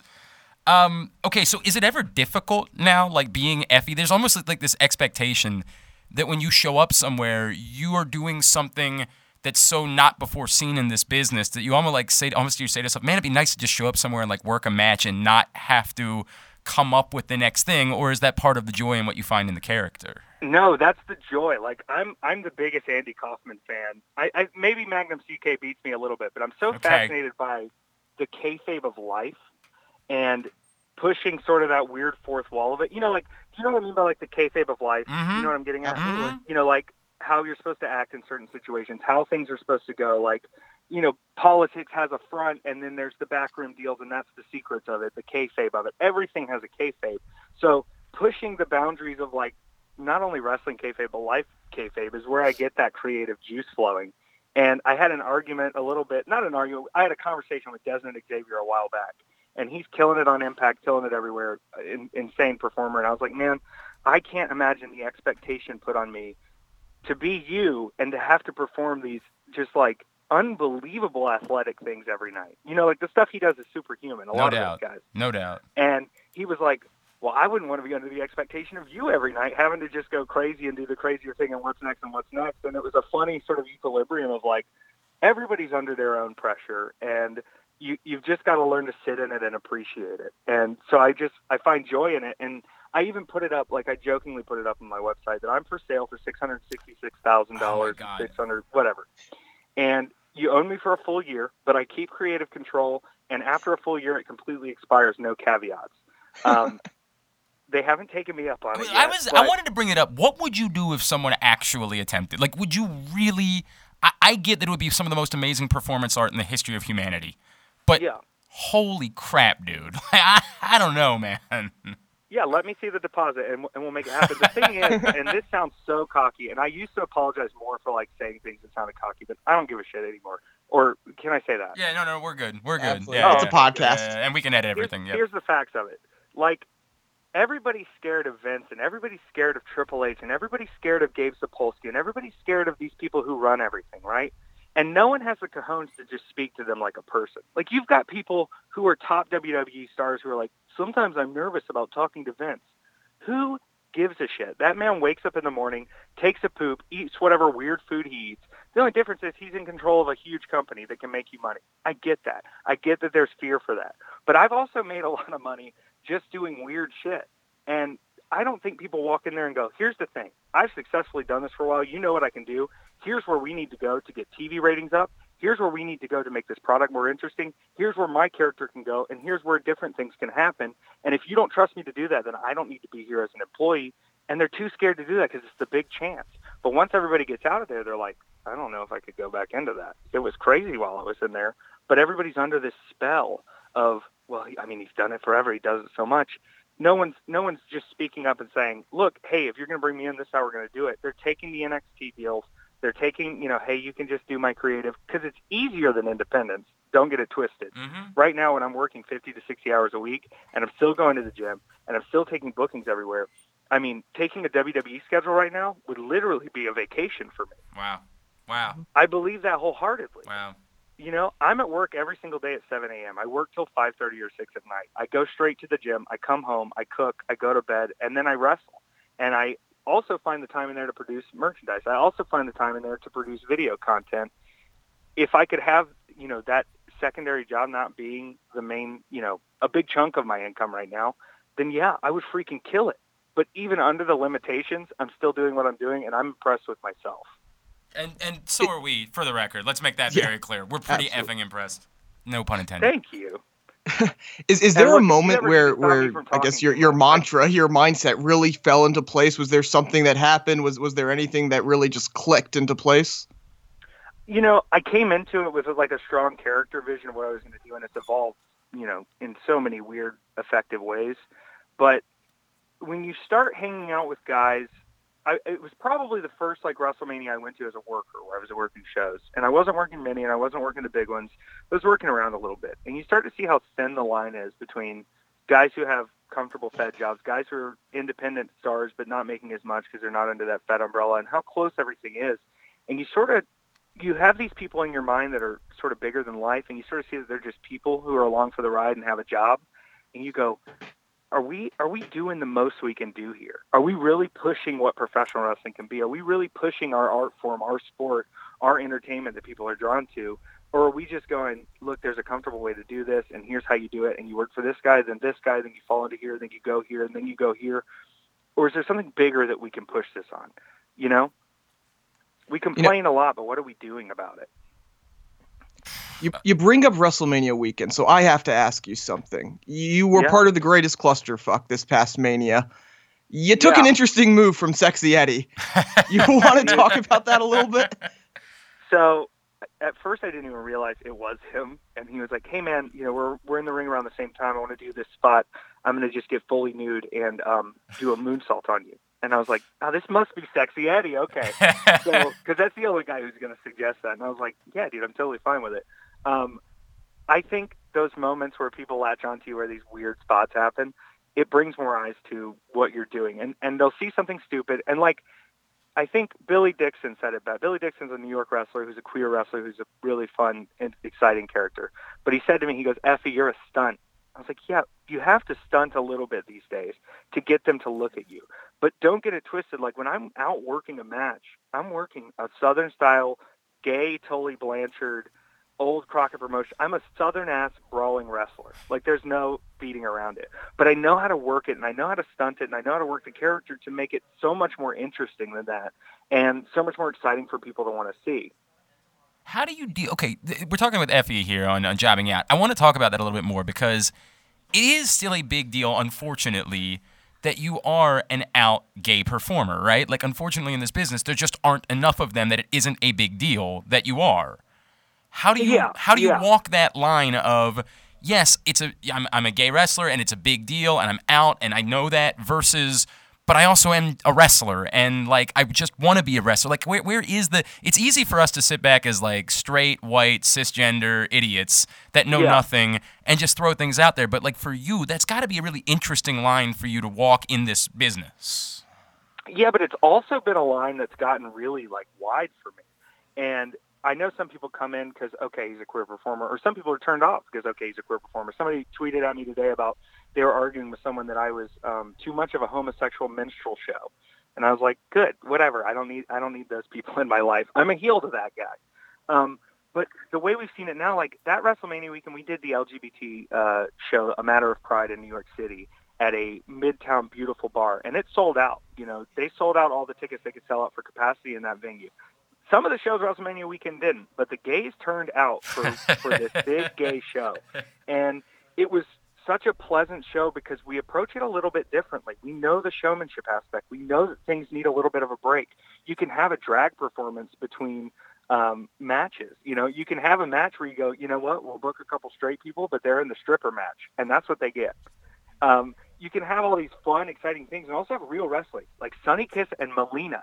WWE legend Melina freaking tore it down that night. That's a match you're not ever going to see anywhere else except for like these gay wrestling promotions where we have our own rules and we're like, look, we've been pushed around a lot. Now we're going to show out and show people that, like, yeah, you had us as a gimmick on your show 10 years ago, but now if you want to book us, you know, you got to meet the expectations, sweetheart. It's cool. It's nice. It's a little bit of a power. That's cool, man. How important is it? Like, you know, I guess technically there's already been an out performer because Darren Young did come out while he's still under contract, but he didn't really get the opportunity to do anything after that point. Is that still a big deal, or I just don't know anymore? Like, if this stuff matters, if you're just sort of like, hey, we're doing our own thing, we don't really give an F if there's like an out performer at WrestleMania next year. No, it totally matters. Okay. And the reason it matters and the reason it's still so controversial is this. Whether you know the details or not, whether you know all the stories or not, and not just WWE, this is going back into territory days, into a bunch of different stuff. There's so much rampant homosexuality that is under the table and in the closet in the world of professional wrestling. Sure. You heard it here, folks. Okay? So if we normalize it, then all these years of wasting our life and hiding this stuff and doing things and bribing performers with gay stuff and making performers do stuff, it's all for nothing because we lose all of that power. We lose that, and we're probably going to get outed too. They can't have a lot of that going on. It's an old school wrestling thing that's really getting driven out, but it's still a factor, and trust me, it's still a factor. So it is a big deal when we can finally have someone out there who's not just, oh, hey, I'm gay, please don't fire me. I know I wasn't really doing anything on the roster. And then you can take that as shady, you can take it as whatever, facts are facts. But to have someone who's able to go out there, like, look at Sonya Deville right now. And right? I totally forgot about Sonya, and I apologize for that because you're absolutely right. Yeah, it's still like she's not on the screen like throwing it out there too much. And even when Finn Balor did the stuff, it was like, we'll have some gay people on the stage, you know. And you know, Finn, he's not gay, he supports you guys, but make sure you look at these Instagram pics of his uncut dick, you know. Hey, could we get less fabric on that uncut dick? The gays really like tuning in for him for some reason. Keep him smiling. Yeah, okay. You know, like a little bit of that feels like it's sort of gay baiting. And when you're making money off of this, and you're making money with pride flags, and you're, you know, being an LGBT ally, and then it is a big controversial topic, taking fucking Saudi Arabian money. Yeah. They just murdered over 35 of their own citizens, beheaded them and showed them to the public. They kill gay people. They have killed and treated women so poorly for the last half century that it's incredible to me that we can look at it and go, there's a bigger issue here. There's a bigger morality issue here that money doesn't fix. And people are, waking up now. They're becoming more woke. We need those gay people to infiltrate, not only as performers, but in management, but in stockholdership, to be able to put their foot down and go, this is absolutely unacceptable, and we're changing the way things are done. So hopefully this outsider version of what we're doing, that they see that we're having success. They see that we're getting booked nationally, globally. They see that AEW is signing trans performers, gay performers. Yeah. The pressure is really on them to make it a financial decision eventually, because we know the morals aren't probably going to change. Make it a financial problem, because the morals don't seem to be an issue. By the way, one of my absolute best friends is going to kill me over this because he is in love with Finn Balor, and he's going to feel really bad after he's going to be I think Finn Balor's an incredible performer. Yeah. I'm glad he's getting paid so much money. But guys, don't fool yourself. Is any of the gay baiting money going to gay people? Yeah, No, I it's hear not. you. I hear you, dude. I completely hear you. He's gonna be so mad because he's completely it's in love. It's gonna be awkward when we do this. All right. Oh no! Tell him to call me. I'll therapy him through it and give him a gay person to buy T-shirts from. All right, we have to talk about the Lacey Evans thing. Good, talk about it. I love it. People are still tweeting me about that shit.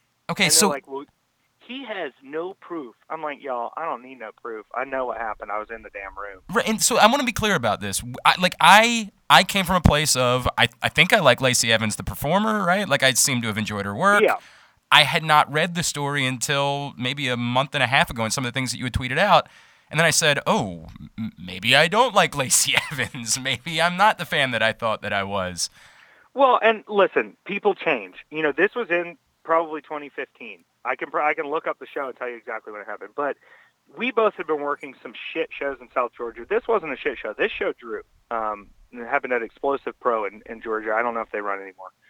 And I knew her from these terrible shows we would work where you get paid $20 and you have to set up and tear down the ring before you get your 20, and I drove in 5 hours to be there. So I had known her from around. But we showed up, I'm in the locker room, and the booker comes to me and he's like, hey man, we got to move you over into another room.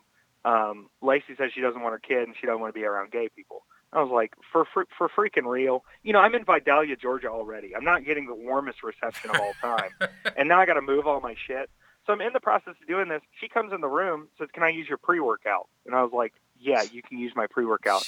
And I just left the situation because people were coming to me saying, oh, are you mad? Oh, are you mad that she won't be around you? And I was like, she just came and took my freaking pre-workout. So it is what it is. It's a weird situation. I had to move locker rooms. I hope she's grown personally. That's all I can say. So let me ask it this way, because this is my it's nice to be this is a privilege type of thing to say, right? Would you want her to apologize, or would you just sort of be like, what the F would that matter? No. And it's not a what the F would that matter thing. I don't want her to apologize, because what I want is for her to just go, man, maybe I made a mistake. I've made so many mistakes. And I know I put a person on blast. That's not fair to put a person on blast. But it was frustrating to me, and it's my Twitter, and I can say whatever I want. You know what I mean? Yeah. And it's your experience too, right? Yeah, exactly. It's your life, dude. Yeah. It is what it is. I've left it alone now. I'm sure she's become a better person. I'm sure she's fine. I'm sure she's teaching her daughter to raise, to love everyone. And that's cool. And that's great. I hope all of that stuff is true. Yeah. I certainly hope all of that's true. Was that a relatively unique experience amongst the locker room over the past few years, or do you still get that from time to time? I used to get it more when I was working those sort of outlaw shows in Georgia. I worked a lot in Georgia, 2014, 2015. And obviously a very, very friendly place for the entire LBGT. Dothan, Alabama, doing Continental Reunion, and then working the Possum Palace in Wausau. You don't know what you're going to run into, but it's not even what you figure out pretty quickly is this: people are not educated on gay shit. They're just not, and it's confusing to them. It goes against their morals. It goes against what their pastor told them.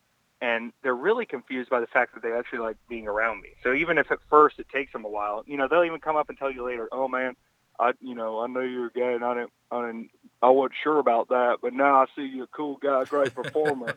You're like, whatever teaches you, whatever takes you to the next level of learning in life. So you see some of it, but then like what it starts to turn into is a bunch of dudes who like have probably had a weird feeling before, and they think like, okay, here's a gay person, I can touch his ass, I can flirt with him more, I can, do all this stuff, and you're sort of like, man, I don't like being this person, but if this helps you, if this is therapeutic for you to get this out of your system, you know what? Maybe it'll make the world a better place. Really. Just slap it. Wow. I mean, I feel like that's a T-shirt, by the way, in and of itself. I feel like just slap it is a T-shirt. It probably Yeah, is. right? If it's going to help you understand the way the world works and maybe make the place better, all right, fine, go ahead and slap my ass, I guess. Yeah. Right? Go for it. It's not gonna hurt. It's not gonna hurt me. I mean, this is coming from the guy who laid in the middle of the ring and announced on the microphone, "You can come touch my body and take customs pictures if you put money in my trunks." That's great. God, you're the best, dude. You are so That's great. Hey, that's 100% profit. We have to get you up this way. We have to get you to this area. I got to talk to MCW about making this happen because, dude. Oh man, I would love to. I know they know a lot of guys I know, but look, I get it. Like the promotions that take the risk and bring me in are like super pumped. Like what I should do is do like an Amazon review of like, here's people who've paid money to bring me in, and they have been super pumped on it. People just get nervous, and a lot of people still think, I even did a shirt that says Effie works clean. A lot of people think I can't work a family-friendly show. And Joey Ryan was even tweeting about it today. He was like, dude, kids love Joey Ryan. Dicks are hilarious. Like, they don't care. Your kid is not ruined because they saw a funny dick joke. Your kid is not ruined from seeing Effie. I work family shows all the time. I know how to keep it PG. Yeah, of course, I'm out there in fishnet panties and daddy trunks, but, like, kids don't care. Don't give your kid that much credit. We're going to have fun. We're going to do some goofy stuff. We're going to wrestle, and they're going to be pumped on it. By the way, I mean, like, seriously, I'm looking at Finn Balor's dick every week on my television. Are you going to be bothered? Like, don't fool yourself. If you can show that dick in all its glory, then you can probably let your kids watch me wrestle. And I used to get that a lot in, like, those Southern shows, too, of, like, kids would come up to me and want to meet me and want to get a shirt or want to get a necklace or want to get something, and their parents kind of had to, like, all right, I guess. Like, really, this is all you want? This is what you want? And you're sort of like, thank you. You can put that 20 in my trunks. It's so great. God, that's so great. All right, it's at KillEffie on Twitter is how you follow him. BFE.com. Yeah. Let's run through the plugs. What else can we plug for you? Okay, BFE.com. Also, WWFE.com. I bought that on a whim one day for like $12 a year because I thought it was funny because it looks like WWE. And I really, my whole career has just been waiting for a cease and desist letter, and I've never gotten one. Or for them to try to buy it, obviously. Yeah, buy it off me. Come on through. Walk with me. Effie. I don't know. Maybe I can help you guys. The Instagram too, Kill Effie, because they're all trying to. And then I'm just Effie on Facebook. You can find it. There's weird stuff on there. I also have a YouTube that nobody ever goes to, and I just kind of archive stuff there. There's a lot of weird videos. A lot. I'm going to end up losing days. I just already see that happening. I mean, it's easy to get to. It's tinyurl.com/watcheffie. It's going to be a problem. It's going to be a real problem for me in the coming weeks. Yeah, there's a lot of content. Dude. You talked earlier about kind of like being a wrestling nerd, being a nerd fan, right? Yeah. Like, I need both sides, right? I want the casuals who just want to laugh. I need the people who want to go deeper because I promise you there's deeper meaning. Yep. We're going to have a problem. It's going to be a problem for me. Good. I'm looking forward to it. Live podcasts where we kind of live comment on all the videos. Let's do that. Yeah, put it up on Twitch. Let's stream through for the night. Bro, seriously, I'm such a big fan. Love everything you're doing, man. Can't thank you enough for taking the time for us this week, and we'd love to do it again. And again, we have to make this happen where we get you either out to Seattle. We got a huge listening base out in Seattle with Defy. Yeah. And then we'd love to have you back up this way, too, with MCW. Yeah, so I was up near Seattle for Without a Cause recently, and it was super awesome. Yeah. The Pacific Northwest is great. I would love to make it a bigger weekend where I could do a little bit more. So let's expand on the Effie in the Pacific Northwest, No doubt, man. No doubt. Effie, thank you so much, dude. Oh, yeah. Dude, you guys be good.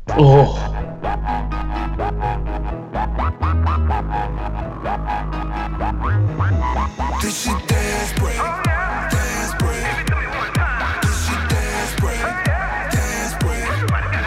This shit dance break, dance break. This shit dance break, dance break. What you wanna do? What you tryna do? Thanks to Effie. Appreciate him taking the time for us this week. Yes, this is Our new national anthem? Yeah, one Ron Killings with Dance Break. And it's perfect, obviously, because everything about him is perfect. And R-Truth is selling his own shirt on his website now. It's interesting. Since WWE won't sell one. It's interesting how like the rules. I just don't know enough about that world for like how that all works and who's allowed to do what and the whole thing. But I'll buy it. I know that. That's the short of that. And it says R-Truth on it. It doesn't say Ron Killings. That's really fascinating, man. Like that is really, really fascinating. I don't know, dude. I have no idea. No one notices. Yeah, right. The WWE never comes across it. Who? He's still on the roster? Right. All right. Shelton's on the roster?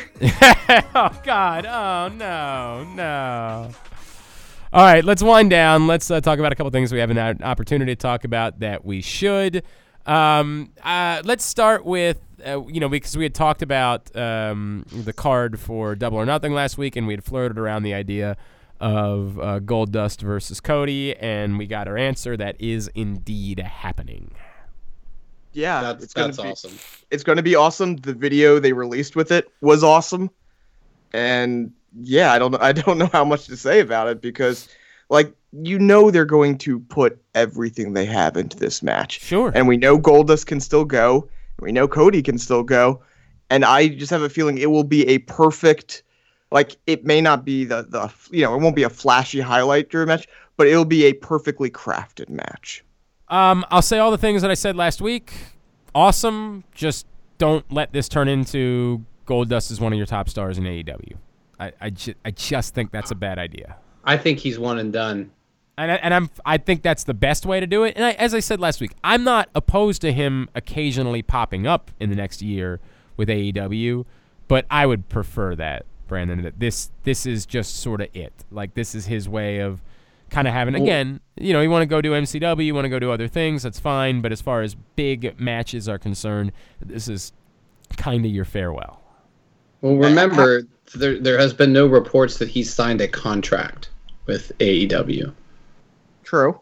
I've not read anything that says they definitely haven't announced it. And look, what's there for him to really do after you face Cody? Like, that's the big point. Right. Correct. Again, all of this is why it shouldn't happen. I just want to confirm it shouldn't happen. That's it. It's also a fucking travesty that this didn't happen at WrestleMania. Well, sure. And that's part of the reason this is happening now. Yeah. But I'm not going to say I wasn't going to watch All In, Double or Nothing, but I didn't watch the first one.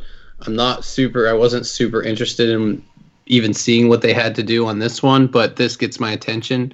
And I'll probably at least try to watch this match. We'll all get together and watch it somewhere. Well, and I think that's sort of the point, is that this is for WWE fans. Like, that you do something, that you need to do something to get more, casual wrestling fans to be interested, and this accomplishes that. So, it's a good thing. Again, I'm for it. I'm all on board. Thumbs up. But I would have watched Double or Nothing anyway. I did watch All In. I was excited about it. I'm not to the element that Aaron is as far as my nerddom is concerned, but I would have been more inclined in general. It's great. It's great. Thumbs up. That same weekend, bad news for the folks involved out in Vegas, as two of the top stars that were slated to be a part of StarCast will no longer be a part of StarCast. Yep, Undertaker and Kurt Angle. Apparently WWE contacted StarCast and was like, you can't use them. I don't know what's in their contract specifically that says it. That's not in, let's say, Sting's contract. But I guess maybe they're still classified as active performers for WWE. What I read was actually that Undertaker's management called, like, there was an interview with Conrad where he said that whoever he was dealing with Undertaker called and said, never mind, Vince isn't into it. Yeah, because but basically WWE got involved. Whether or not they got involved. I don't think they called StarCast. Yeah, I think they just told the performers, like, maybe don't do this. Yeah, which is interesting because that seems to indicate that Kurt Angle and Undertaker have they're not on the Simple Legends contract, because you still have Sting, you still have Mark Henry, you have a bunch of guys still going there who are affiliated with WWE. Well, I would say the following. I think Kurt Angle is obviously not on a Legends contract because he's been performing. It was just I think Undertaker is more of a like respect thing. Like I think he probably could say fuck you. I think it's more likely that he's just not going to do it because they said they don't want him to. I mean, and I could be wrong about all this. I don't freaking know. But like it feels like he's the type that if Vince said, "Hey man, I don't really want you to do that," he wouldn't do it. It's interesting, right? Like I mean, don't know. he knew it would piss off Vince. I don't know if you knew that because look at all the other people that have been doing it that have been on WWE TV. I mean, there was all these other people on the Ric Flair's been doing it, and they bring him back for things. I mean, he probably maybe was just like, you know, or it's like what we said a few months ago that maybe he was a little miffed that he wasn't on WrestleMania or something and wanted to do something to get a little bit of attention, and this got their attention and right, they like promised. you said, They and promised he him knew he'd it was get going to piss him off and did it because of that. And I don't know. Or it could be that they told him, "Hey, look, dude, if you really want a big payday, we'll bring you to Saudi Arabia. Just don't fucking do the stupid thing in Vegas, right?" And by the way, he was already confirmed for that show when they did this. When he first committed to StarCast? I mean, apparently the Saudi Arabia show had him and Brock both committed like immediately, from what I was reading. Okay. I mean, like when they announced it, they said the Undertaker was not announced it. Whenever, but I mean, what we know of the people, the people in charge of Saudi Arabia, that's who they want to see. Who they want. No, right, I agree with that. Right. I don't think there was a world in which he was never on that show. I think he was. No. I'm not. Okay. Maybe I'm not saying that. What I would say is that I think that the conversation would be as simple as, dude, Mark, how much do you like making fucking $1.5 million? Because we're gonna do this, and you're gonna make $1.5 million. Just do us a solid and don't fucking do the Vegas thing, right? Like, I think that conversation, maybe it's not even like a respect thing as much as it's just a, bro, we'll make you your money. You know what I mean? Like, you don't gotta go whore yourself out selling autographs. Correct. Or whatever. Like, we'll make you your fucking money. Chill the fuck out. Settle down. Like, you're gonna get your money. Everything's gonna be fine. We've got big things for you. No, it wasn't WrestleMania, but like you're going to have plenty of an opportunity to make good money with the WWE in 2019 and 2020. So just don't fucking do this thing. And take it a step further. Like, has he even ever appeared at like Access? So it's like I think he has actually, but definitely not this year or like in the past couple of years. Right. So it's like you have the Undertaker, yeah. You have your own event like this that he's never done or rarely does. Let's say rarely does. And then he's going to go do this other event, and it kind of looks bad. I danced around. Them, we right? When we talked about it the first time, I said, and I'm not. This is not a shot. It's low rent, for right? him. It's not a shot at StarCast or any Conrad, any of the people that are involved with it. This is the Undertaker we're talking about. This is somebody who hasn't been this guy. Like, he's remained in this elevated, it's a big fucking deal when you see the Undertaker world, right? And that's not a knock at Ric Flair. It's not a knock at any of these other guys. But we've seen these other guys whore themselves out plenty of times, right? Ric Flair at this point, if you offer him $50 to come stand in front of your football team, he will probably come back. So, like, it's still a big fucking deal. Holy shit, that's The Undertaker. Despite the fact that, like, the truth is, we don't really want to watch The Undertaker wrestle. We don't really want to watch him doing anything. We just want to see The Undertaker still exists. We don't want to see Mark Calloway. We don't want to see him turn into Mark Calloway. Correct.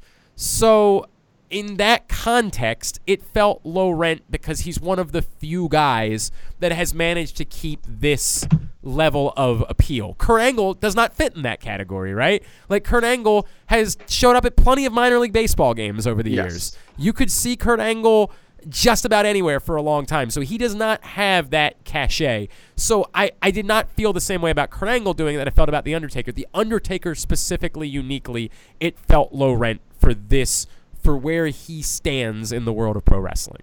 I agree. Well, then there we go. How about that? We actually finally found something. I like that. I do like how they quickly went out and they're bringing over Kenta Kobashi for like the second time in the history he's coming to the United States, and Tom McGee of all people. That was kind of interesting to see them pull Do you those see what guys they're out. doing with Tom McGee? Yeah, doing the Bret Hart Tom McGee thing. It's great. Him and Tom McGee and Bret Hart are going to talk about that match. So good. The famous. I wonder That's pretty if they'll show it. Oh, that's pretty good. Because Yeah, because I it think recently they said they're gonna, I think they it said they're going to recently show got- it and talk about it, right? no one's seen it. It's recently been uncovered because it was one of those matches. You know, it was at a house show or whatever. It happened and it got buried somewhere. Glenn, And you know what we're talking about? No, I don't know anything about it. Okay, so Tom McGee was supposed to be the next Hulk Hogan. Right. He's this bodybuilder. He was supposed to be the next big thing. There was a match. I don't know if it was necessary. It wasn't on TV anywhere. It But might it was have filmed. Yeah, it was supposed. It might have supposed to be on it, but it never aired. I think it was supposed to be his tryout match or something. Yeah. Or like basically they were filming this match just so like the brass could look at it and see how he's doing or whatever. And Bret Hart put Tom McGee over. This is the late 80s. This is probably 87, 86, 87, somewhere around there. and it's and supposedly apparently like a 5-star match. Because Bret was so visibly carrying him, but apparently Right. it looked so good that Vince was like, "That's my next world champ." After they Right, came right. back, Huh. and because no one has seen it and the only time we really hear about it is Bret talking about it because he wrote about it in his book. This has become like a legendary match. And about a month ago, someone just found it in like a tape on a VCR like their sister had or something like that. No Because shit. she did something with Bret a long time ago, and so it's there, it's out there, and people are just waiting. Okay, when do we get to see this legendary match? All right, well, that's dope. Like, I mean, that's dope, and it sounds cool. And for wrestling, for the casual person, It's a wrestling nerd thing. right? Exactly. right. And it's such a wrestling nerd thing that apparently there's 2 matches. Yes. And the one that everybody wants to see often gets often, you know, like someone tries to put over the other match as that match to sell a tape or something. So it's even that nerdy where like people have seen a match with those 2 and been like, that's not the match. Wow. Okay. All right. That's fascinating, man. Well, that's cool. So now I want to see it. Right. Yeah, now everybody wants to see it. No, that's a cool thing, man. Like, I'm not knocking that in any way. That's dope, and fucking congratulations to everybody at StarCast for making that shit happen. That's Oh shit! Did the Caps lose? It's in double overtime right now. Yeah. I'm watching on my iPad right now No, because I don't have a I thought TV they in were this in- room. I thought they They're were just showing the highlights. Yeah, of, I thought they were Sorry, just doing I saw intermission. them score and I was like, oh I was my gonna say God. I didn't think double overtime. We're had started taping yet, on but- Thursday night for those that were Wednesday night, whatever the fuck this is. All right. Let's real quick. The CM Punk thing. Yeah. It was him. Like, do we? It was him. Yeah, I saw a close up like that. You can see the eye hole is pretty big. If it's not him, it's like his brother. Oh my God, they've got people zooming in on the fucking Oh, eye of hole. course they do. Right. Well, so obviously there's the biggest 2 things is one, like him telling ESPN a few years ago that if he were ever to return to wrestling, this is the exact way that he would go about returning to wrestling. Literally the exact way that he would do it. Yes, a ninja in wrestling, my Right. friends. in a high school gym. And Yes. then to someone, who was it that's like friends with CM Punk that laid out the idea that it was more like a, oh God. It wasn't the first time, is what Right, someone said. Right. Well, no, that was one, but then somebody else laid out the idea that it's an Andy Kaufman thing, where it wasn't always Andy who was playing, what the fuck is the name of the character that I can't come up with? off the Tony top of my head. Clifton. Thank you, Tony Clifton. It wasn't always Andy that was playing Tony Clifton, which Yes. is why Tony Clifton showed up again after Andy Kaufman died. Right. So there was like, I again, whatever, you know what I mean? Like, if it was, I actually think it's really dope. You know what I mean? Yes. Like, I think Yeah. it's really dope if that's what he wanted to do. And I was sort of making fun of him last week without realizing like how fucking big he might be in the comic book world. But props to fucking CM Punk if that's just what if he's done it before, if he just wants doing it to do it that way, and it's a cool thing and kind of an inside joke between he and his friends, like, bro, good for you, man. Like, that's cool as shit. I'm sure some bigwigs in the wrestling world are making fun of him behind his back. Who fucking cares? That's awesome. God bless you for doing shit that you want to do. A high five. I got nothing negative to say about it. You know, hopefully it's a sign that he's getting the bug a little bit more. I kind of like. I'd almost, if this is what he's doing, would rather that not be the case, right? Well, Like, I don't necessarily want him to come back full time, but like if this is the bug that's like, all right, I want to get out and I want to wrestle in a high school gym, Right. and it doesn't even have to be as CM Punk. It can be as the Ninja, you know. yeah, right. Like, he won't ever be CM Punk again, but like we'll all kind of know it's a wink, wink, nudge, nudge thing. Right. I'm not Just like the opposed to Tony that. Clifton thing. Yeah. And then they pull off his mask and it's Baron Corbin. Yeah! You know what? Let's end there. Brandon, what's coming up at Rams Head Live? Oh my god, I can't even think. We've got the Wallflowers on August 23rd, which we've been talking about a lot. Glenn made me feel self-conscious when he didn't know who any of the bands were that I mentioned last week. You know what though? So I'm gonna think of Black on. Label Society on May 13th. Yeah, white people like them a lot. You know what? I did not realize how fucking wrong, or not wrong, because I never said a negative word about any of this. I just was dumb, right?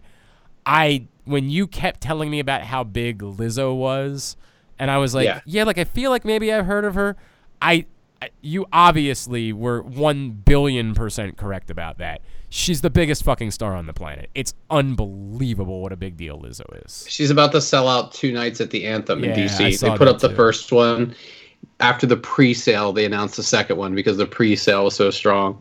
So we're very fortunate to have her at the size of venue that we have. Obviously, you don't need to sell any more tickets to that. No, my show's sold out. Yes. But definitely go see her if you get the chance. She's going to be the biggest star of the entire year. And you know, And I told you that, and you had no idea who she was. I just didn't know who she was because I'm an idiot and I'm old. You know what I mean? Like, it's fine. And the funny thing being, I had heard the Juice song like probably 1 billion times, and just this is where I am now. Where if I don't do any research on something, I'm like, I know that song, but who does the this Sweet But She's Psycho song? That's massive. Guess what? She's playing Rams Head Live. Her name is Ava Max. Thank you. I've heard that song. And she's playing Rams Head Live on June 27th. This is part of our Z104 concert series. This is what I'm talking about. I have heard that song 1 billion times. I probably sing it in the shower sometimes. But I had no idea who Ava Max was. And you were talking about her a week ago.